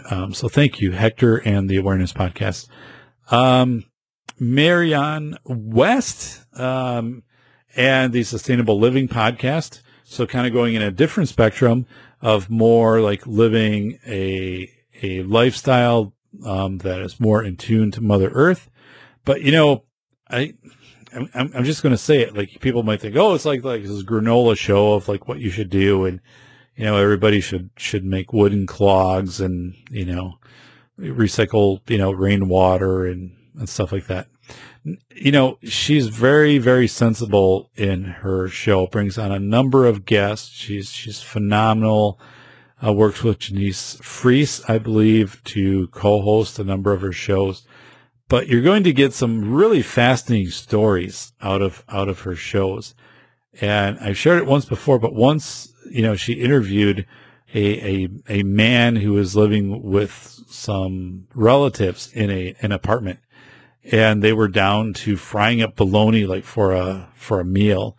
And he went outside the apartment and found some onions just growing wild and brought those in and used those as a garnish, and then kind of used that as a springboard to say like, well, why can't I go to people and say like, I will build like this garden in your yard and then I will maintain it. And if you let me take 75% of the crop, I'll give you 25% of the crop. And then also teaching people like how to maintain and grow their own gardens and stuff, and just really cool stuff. And her own introspections. She's really in tune with life and with the pace of life. So I really, really appreciate that. Readily Random with Larry Roberts. Larry hasn't had a podcast come out for a little while. He does a ton of voiceover work. But readilyrandom.com, and Larry gets on phenomenal guests. Like, I look at his guest list, and I was fortunate enough to be a guest. But he has tremendous interviews. Larry's awesome. readilyrandom.com. I've listened to Aaron Clarey or Captain Capitalism and the Clarey podcast. You can find that on SoundCloud. Or go to captaincapitalism.blogspot.com. I've listened to Aaron for years and all of his podcasts. So I appreciate listening to Aaron, and he's recently, brought about, an awareness for DT and the Black Brigade, podcast. And I appreciate the intellectual aspects that I gained from that podcast. It's very entertaining. And the thing I don't understand about DT is like he takes a ton of sound clips and cuts them in like from movies, he's really good. He's really talented at this, and it's a lot of fun because he's a very smart guy. And I'm like, how do you not get flagged by YouTube? Like I pull up something like I use from Audio Blocks, which I paid for, and it's like, there's a claim on the national anthem that you have to dispute. I'm like, what the hell? Like, this was on Audio Blocks. Now, thankfully, Audio Blocks is really great. Like, you let them know, and usually, like, in hours, it's resolved. It's done. Like, there's never been a problem. But, he'll take stuff directly from movies and put them in, and I'm like, how are you still surviving without being tagged for whatever? But I enjoy DT, so you can check out I just think you go into, like, theblackbrigade.org. He doesn't have a lot of followers, which is kind of amazing. He just doesn't do a lot of promotion of himself. I think DT, I don't know for sure, but I believe is an engineer in Minnesota. And I just, again, I'm downloading a lot of his work, and I've just been familiar with it just as of recent. I didn't know it was out there. Stefan Molyneux, Free Domain Radio. It's entertaining, and Stefan gets a ton of downloads. Being myself an expert witness, a legal expert witness, I understand the strategies, the techniques that Stefan uses sometimes to manipulate his guest. And one of the things is, he loves to get people on who are like-minded. But with that said, he gets some really entertaining, really informative guests, intellectual guest, and then he'll also do call-in shows, and it's a good listen and it's a good reflection. But you can also see kind of the positionality where he will use his strong register of language and his depth of philosophy to kind of maneuver people into positions. So it's one of those things where I guess you describe him as being more alt-right, more aligned with like Mike Cernovich. But he does definitely use tactics on people who kind of challenge his positions. But for that regard, I mean, I listen to it for the entertainment factor, more or less, and just to keep my mind open. And he is a very dynamic speaker. It's going to be very engaging. So I don't know if I've left anybody out really on my podcast, my favorite podcast list. So if I did, I'm sorry. But again, Aaron Clary, Readily Random, Black Brigade with DT, Sustainable Living Podcast, Awareness Podcast with Hector Solis. Please check out all of those. Yeah, I it's not going to be for everyone. Some of these shows are a little salty too and a little edgy. And I like that because I want to know different perspectives of the range of the audience that I'm trying to reach. And that helps me a lot because you don't want to just talk to always like-minded people. You want to know what people from different perspectives are talking. And that's the art of debate. That's the art of debate, of knowing different perspectives. And I think by doing my range of that's really helped me a lot. And again, the people I listen to, they can have some very strong positionality. They can be a little salty. They can be a lot salty, but they are not threatening harm to other people. These are not people who are going to, bring harm to anybody else. These are people who are, if you are, out in,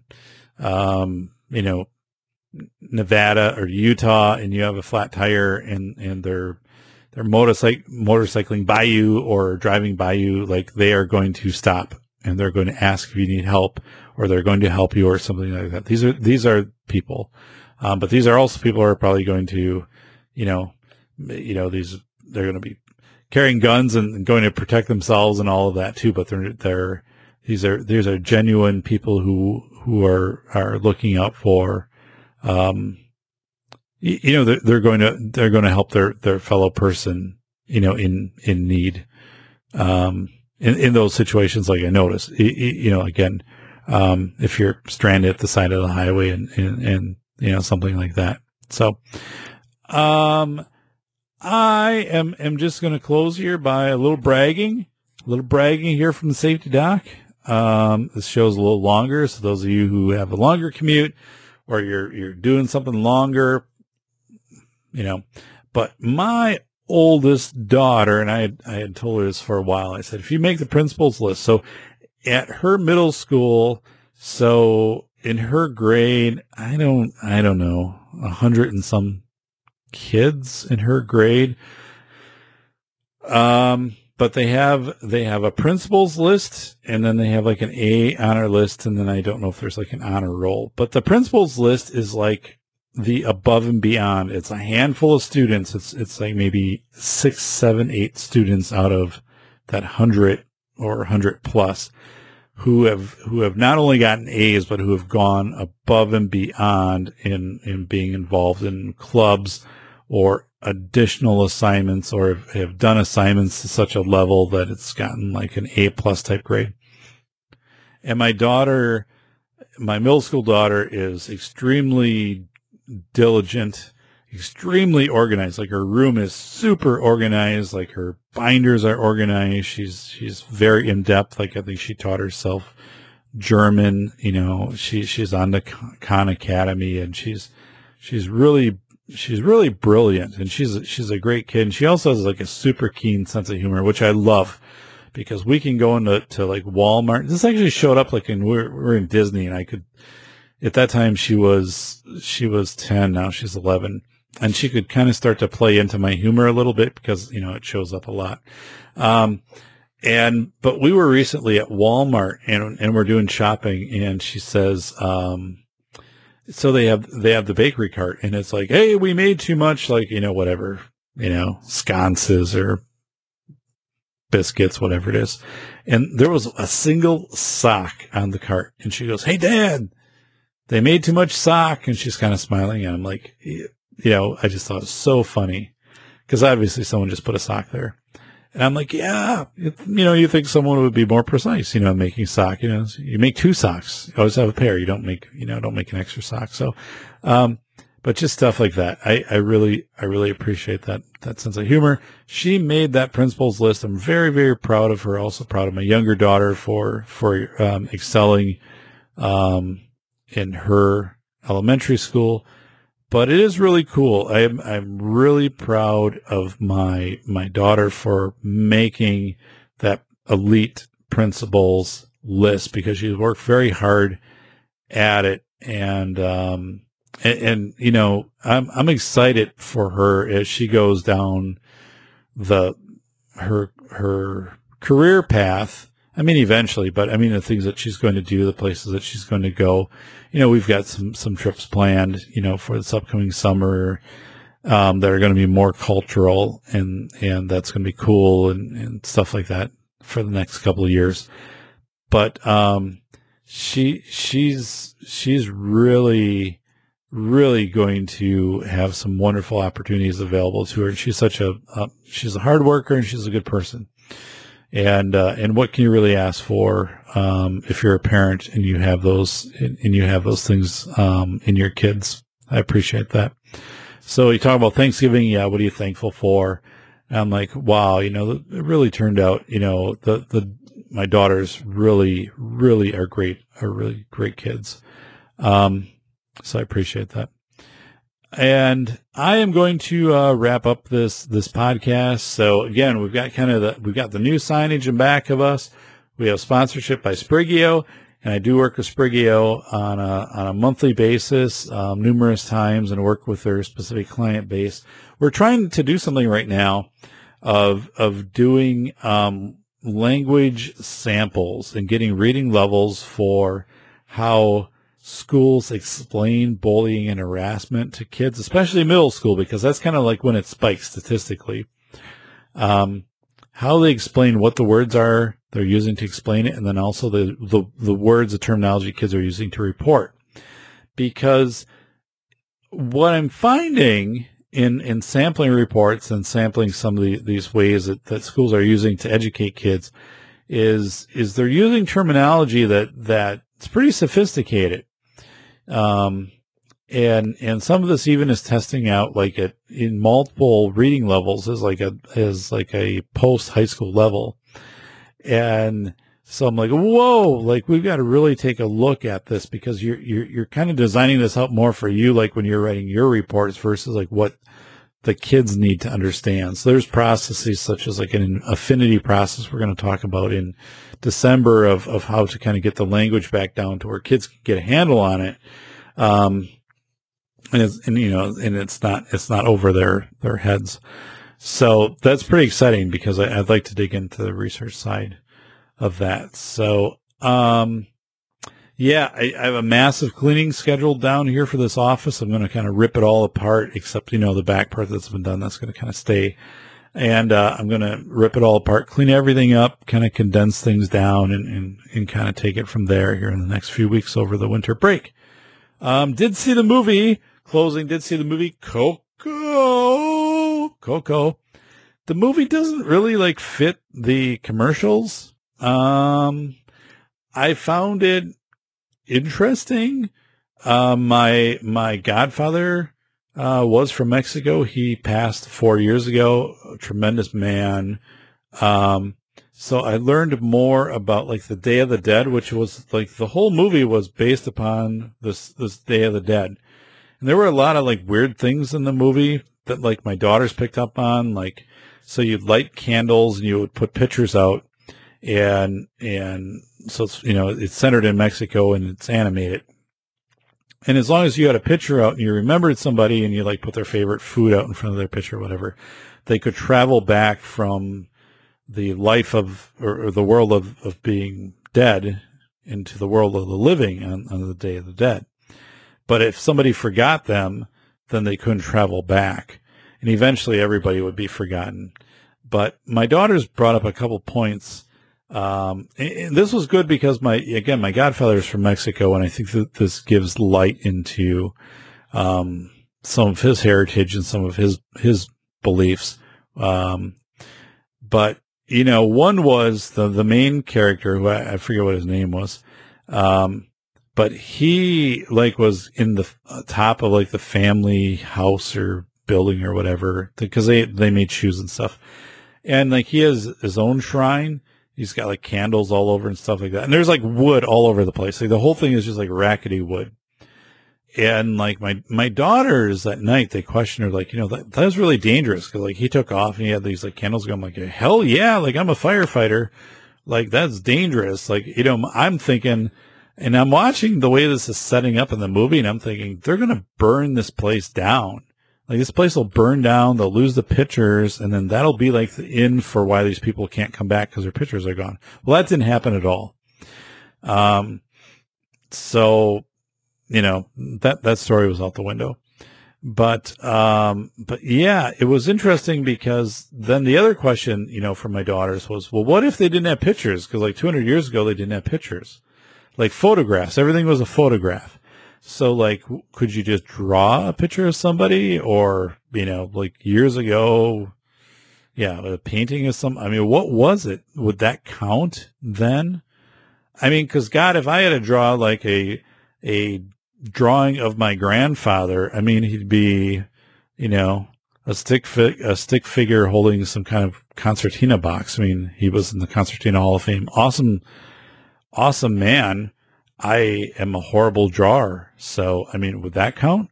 So, yeah, I don't understand. So they brought those questions. I'm like, I don't know how the hell this really works. I mean, so it was cool from a cultural aspect, and I didn't feel it was oppressive or trying to like get across some points. I thought it was very educational because I didn't know what the Day of the Dead. I don't even know when the Day of the Dead is exactly, but it was helpful from that regard. And I wish the previews would have played that up a little more. And it did have kind of this weird scenario too. Like it's a movie you'd watch once, but like I never would buy it. Like even if it's marked down to like 50 cents in a bin at Walmart, I'd be like, yeah, no, you know, I'm not gonna get it. So I would place it above the Lorax, you know, definitely. I didn't really care for that movie. And it was interesting too, because before the movie came on, the animators came on. There were like 3 of them. And then they kind of did this like 2-minute thing of like, you know, we really hope like you enjoy this. And there's this one scene and there's like 80 million different like pixels of homes and stuff like that. And, you know, this whole thing that we did, and they give like a little glimpse of it. And then when you get to it in the theater, I mean, it looks cool. But to me, it didn't look any cooler than 1982 Star Trek, The Wrath of Khan, like in some of that stuff. I mean, like, you just see so much of that now. Like, nothing, it didn't really stand out to me. Like, yeah, I guess it was well done. I'm not criticizing them, but it wasn't something that stood out to me of like, I've really got to take note of this. Like, this was super awesome. So again, I'm glad I went to see it. Like, and I've thought about it a little bit. And I do think it was helpful in giving me some cultural, I wouldn't say competence necessarily, but some insight into what the Day of the Dead was, because I had no idea. And I mean, so I'm only using this one source right now of the movie. I mean, I guess I have to look more into it. But it suffices, you know, of what that really is. And I suppose I should be celebrating Day of the Dead because, you know, I'd like to see Carlos again. I have his guitar back here. Come on, pick it up. I've got a guitar in the other room. We could do a little jam. So yeah, Coco. I would recommend it. It's a very kid friendly movie, very appropriate. Not freaky at all. Like, but some of it, you know, borderline kind of made sense, kind of didn't make sense. I mean, I think there's a discussion you'd want to have with your kids afterwards of like, what did you get out of that? What did you understand? And two, like, you know, my daughters are very linear, kind of like I am. like the thing of like, wouldn't there be a high risk of fire, like because of like leaving all these candles and stuff? I'm like, yeah, like that's why we wouldn't do that. And then like, these logistical questions of, well, what if you didn't have a pitcher? Then would somebody forget you or things like that? So yeah, I mean, but there's all those, I don't know. It kind of gets into like the parables of the Bible and stuff like that. I guess, what was it? Jonah and the whale. Well, Jonah really couldn't be inside the whale, but the whale is it really a image of consumerism and stuff like that? I don't know. But I am putting my Christmas list together. I told my daughters each, because they did excellent in school, I did give them a set amount, not a high amount, but a set amount they could go in and pick something off Amazon.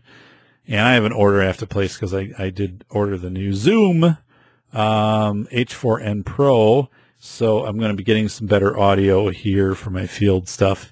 And then I did let them order something for themselves as a reward for their really hard work in school. And yeah, so that's pretty cool. So thank you very much for listening. I know it's a longer show. This is going to be a good show to listen to, though, when you're on a longer commute, or it's like, hey, I got a long Christmas drive coming up, so I'm going to save this episode of the Safety Doc for the Christmas drive. Or I'm going to be like cleaning around the house or something like that, or sorting out stuff, or I'm going to be getting my taxes ready, which I have no idea how that's going to look for me, because I do have like the business. So I get like 1099s, and especially as an expert witness and consultant to different corporations, stuff like that. So I have a really complex kind of tax situation, that could be simplified possibly by the tax reform. On the other side, I'm not sure how much it would be simplified, but like I already have to start at this time of the year, kind of getting my tax stuff together. It takes that long. And, yeah, so, I told my wife, like, I'm pretty simple as far as like things that I want. Like, I need to replace like my socks. And when I replace socks, like I do it all at once. I have like Smartwool socks, because like I'm not trying to mix and match like a sock that's like 3 years old with a sock that's not. And I don't replace socks that often, but I love Smartwool, and because I wear them so much, but like, yeah, they're kind of gone bad after so many years. So I do have to do like an upgrade here. So if I was at Walmart, hey, they made too much sock, I could buy one sock. Anyway, thank you so much for listening to the Safety Doc podcast. You are a special audience. I appreciate you all very, very much. I sincerely mean that. Please share this show. Please comment. Please follow. You can follow on YouTube. You can subscribe. We're up to 24 subscribers. I appreciate that. We're up around 1,600 now on Twitter, which is awesome because we were at 300 in March.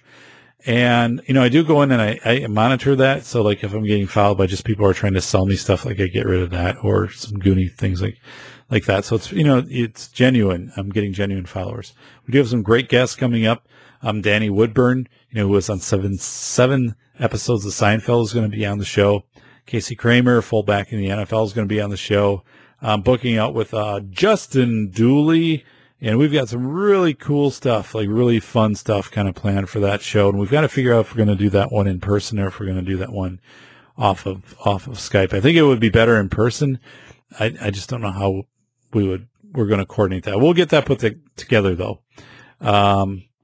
And yeah, thank you so much for following the show. You can subscribe on SoundCloud.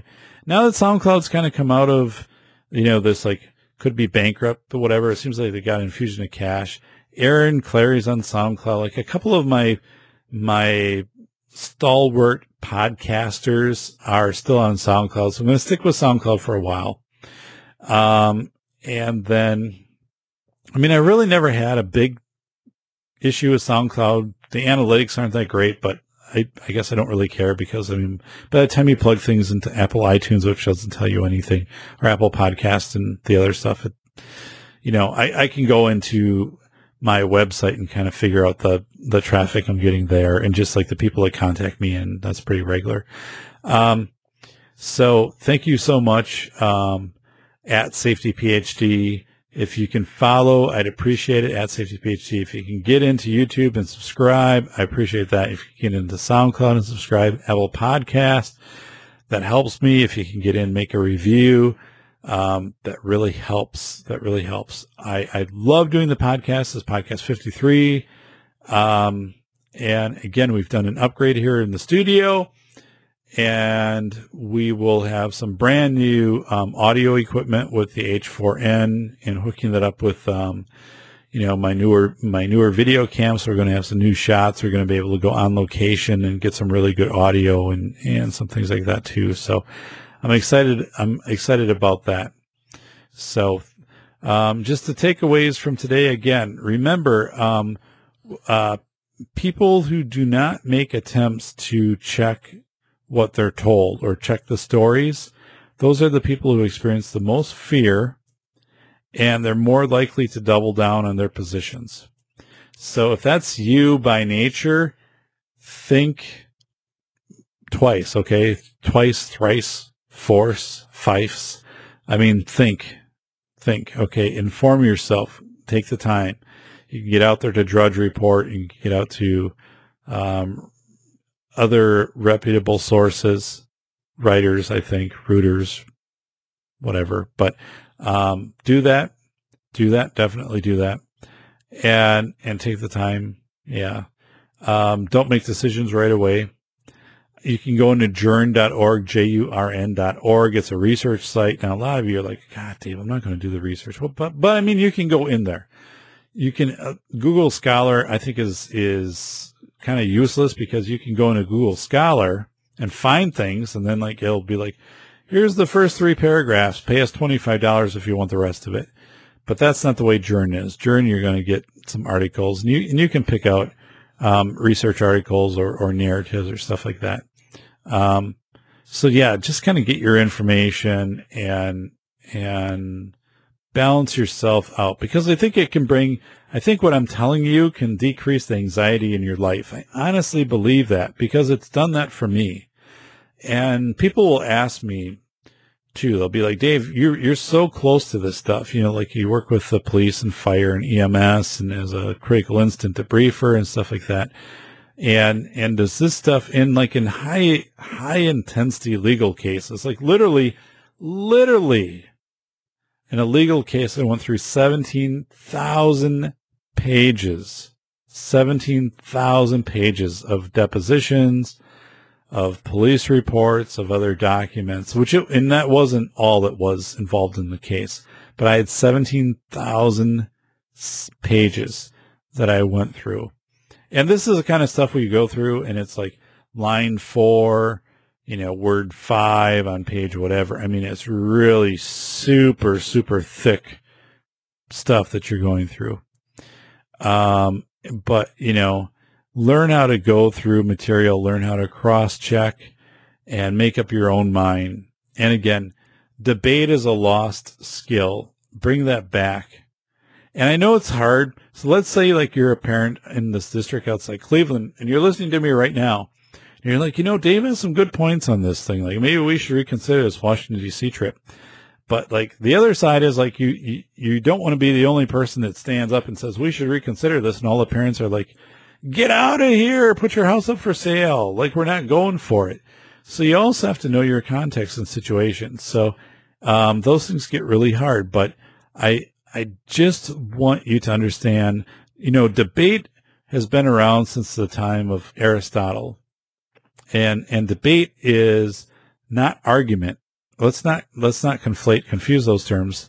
Debate is understanding. It's being informed about other positions.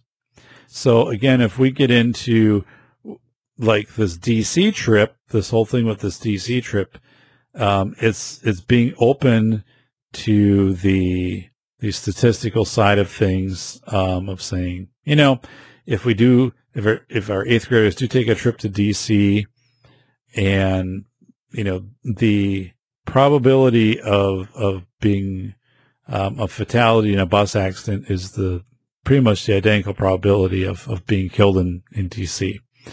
And both those are extremely, extremely small. But what the benefit is, I know this is getting long, okay, but I'm hoping it's still interesting. It's on YouTube. I think it's called Mississippi River Adventures. I don't know. I could load it up here, but, there were two brothers. They were from Portage, Indiana, two brothers, and they posted a couple of years ago, and they were in college. So these guys are like probably very early 20s. And they went to the start of the Mississippi River, and they worked their way all the way down close to the Gulf of Mexico, and their dad picked them up. And they did like this video journal of their daily experiences. And you could tell, like they're burning calories or losing weight. It's frustrating. They're having to learn, like when you get the locks, like how to get the attention of the lock person. So they lower the water and let you in. And then the good times, when things are great, the times when it's raining and it sucks, or people are running up beside you and trying to get wakes to tip your canoe over, or, you're staying in alongside a river and there's other people there and they're really being noisy. You're not getting sleep. And when your can opener pukes out on you and you have to like go to a local town. But then they also have like the whole side too of like the generosity, like the people you meet, or someone who like picks you up and they'll say like, here, let me throw your boat in the back of my pickup truck and take you across this dam area onto the other side. Or like, let me pay for your meal at a local restaurant and stuff like that. But the growth that these kids had, in this experience, and I think that's, and I'm thinking back to like, if I were their parents, these two guys, maybe like, ages, 20, 21, 22, I would let them do it. I mean, and yeah, there's big risk involved in that. Like, you could drown, you could be a victim of theft, something like that. You could be hit by a boat, whatever. But the other side was look at that experience. Like, look at that story they can tell now. Look at the reconnaissance they did. They talked about, what it was like going through the St. Louis area, and just that they found their own internal breaking points and strength. And so much of these are stories that they will tell as long as they live. And to not have done that experience, and how the experience will be a footing as they go forward in life, is just incredible. It's just incredible. So like, I really love that. I think it's Mississippi River Adventures. I don't know if it's out there anymore, but it's two young guys from Portage, Indiana. And they would do, again, like little video things like of every day, of maybe like 20-minute segments. And they were always, kind of entertaining me. And sometimes you could tell like they were energized. Sometimes they were like dead tired. But yeah, I think that whole reconnaissance aspect. Again, Aaron Clarey has this book, Reconnaissance Man, and I reviewed it on Amazon. So my review is up there. But Reconnaissance Man totally would not be endorsed by these collective parents from Cleveland. And, Reconnaissance Man is more about getting out and seeing the world, or more or less even your country, and areas that you might want to live, and areas that you might want to go to school, and things like that. So, I think there's a lot that comes to play here. So, I appreciate all of you. Thank you so much. We're still in this warm weather phase in Wisconsin. It's strange, because I haven't brought up the sleds or the snow tube or anything like that for my daughters. And it's almost December 1st. I mean, by the end of the week, it'll be December 1st. And I feel, I guess I'm not going to get into the global warming debate or anything like that. But, last year we only had, probably we have a sledding hill literally 100 feet in back of our house. Like, it goes into parkland and sledding. We're very fortunate that way. And we were only able to get out, maybe 5-6 days, So, we'll take advantage of that as we can. And, it's really strange. It's really strange because I told a story today to a coworker, and I said, I remember right around Thanksgiving, we had friends who were part of a snowmobile club, and they had a fundraiser, a chili dinner in the basement of a church, and it was a rural church.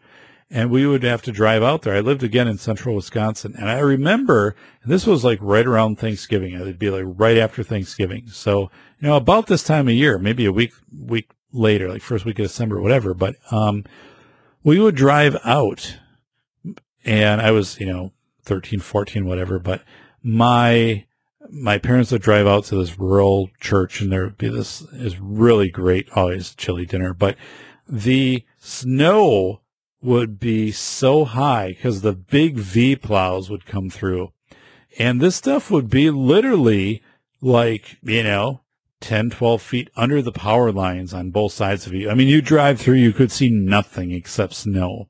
I mean, these piles were huge. My first job, my office on the first floor, this was out, in central Wisconsin, my office, the snow was higher than the first floor. It was all the way up to like part of second floor because it would come across a field, and like all my windows and stuff were all covered up with snow. I mean, it's just crazy. But, so we're talking easily 10, 12, 15 feet deep on one side. But yeah, it was just incredible. This amount of snow as we would go out to this chili dinner. I'll never forget that because I actually thought at some points you could stand on the top of this and probably reach up and touch a power line, which would be poorly advised, by the way, to do that. And these massive V plows that would come through and to plow these roads. And we had rear wheel vehicles back then, so you had to really be careful. And yeah, it just a different time. And now, none of that whatsoever. So I don't know if I'm glad that I lived through that or not, because I wasn't a big winter person. I did have a snowmobile, which sucked. It was a Ski Whiz, W-H-I-Z, a Ski Whiz made by Massey Ferguson. And this thing was like, like a 2,000-pound snowmobile. I mean, it wasn't that much, but it was like a tank that was a snowmobile. Horrible gas mileage, completely unreliable. The track would come off of it. I'd have to drag it home after the track came off. So, like, trying to drag a snowmobile, like, home, I mean, I did it. And eventually got, a three-wheeler, and they allowed those on a snowmobile trail. That was pretty fun. I mean, I had a blast with that. But yeah, I mean, like, they don't even open snowmobile trails anymore because the rivers don't freeze over. So you can't go across, the rivers. And I mean, right now, so what? It's like almost December 1st. And if you open and groom the trails, I mean, at the very best scenario, what are you going to get? Like 8 weeks where you previously were getting, maybe 12, 14 weeks of trail time. So I just think like snowmobiling, stuff like that's going to kind of be gone. It's going to be kind of be in the past. And honestly, like, had I had my bike not put away this last week, I would have taken my bike out for a ride, which would have been the latest in the season I would have been able to do that. And it probably wouldn't have been like the best ride. I mean, it was kind of warm. It was in the 60s and it was a little bit, breezy, which I don't care for when I bike. But I mean, I still probably would have biked. So this is the Safety Doc wishing all of you the very best. It's exciting. I'm helping my girls. We're kind of picking out, Christmas presents for mom. And I don't know. I really haven't helped the girls pick out Christmas presents for each other. I guess I have to do that. I'm always more of like that they don't have to get me anything, but they still do. But they get me stuff like I'll use like notepads or, like pens. I grade papers for my college classes I teach, purple pens. So, stuff like that, which is cool. I appreciate that. So, take care. This is Safety Doc. This has been a longer one. I think it's been a good show, though. I think it's been a good show, and I do look forward to. I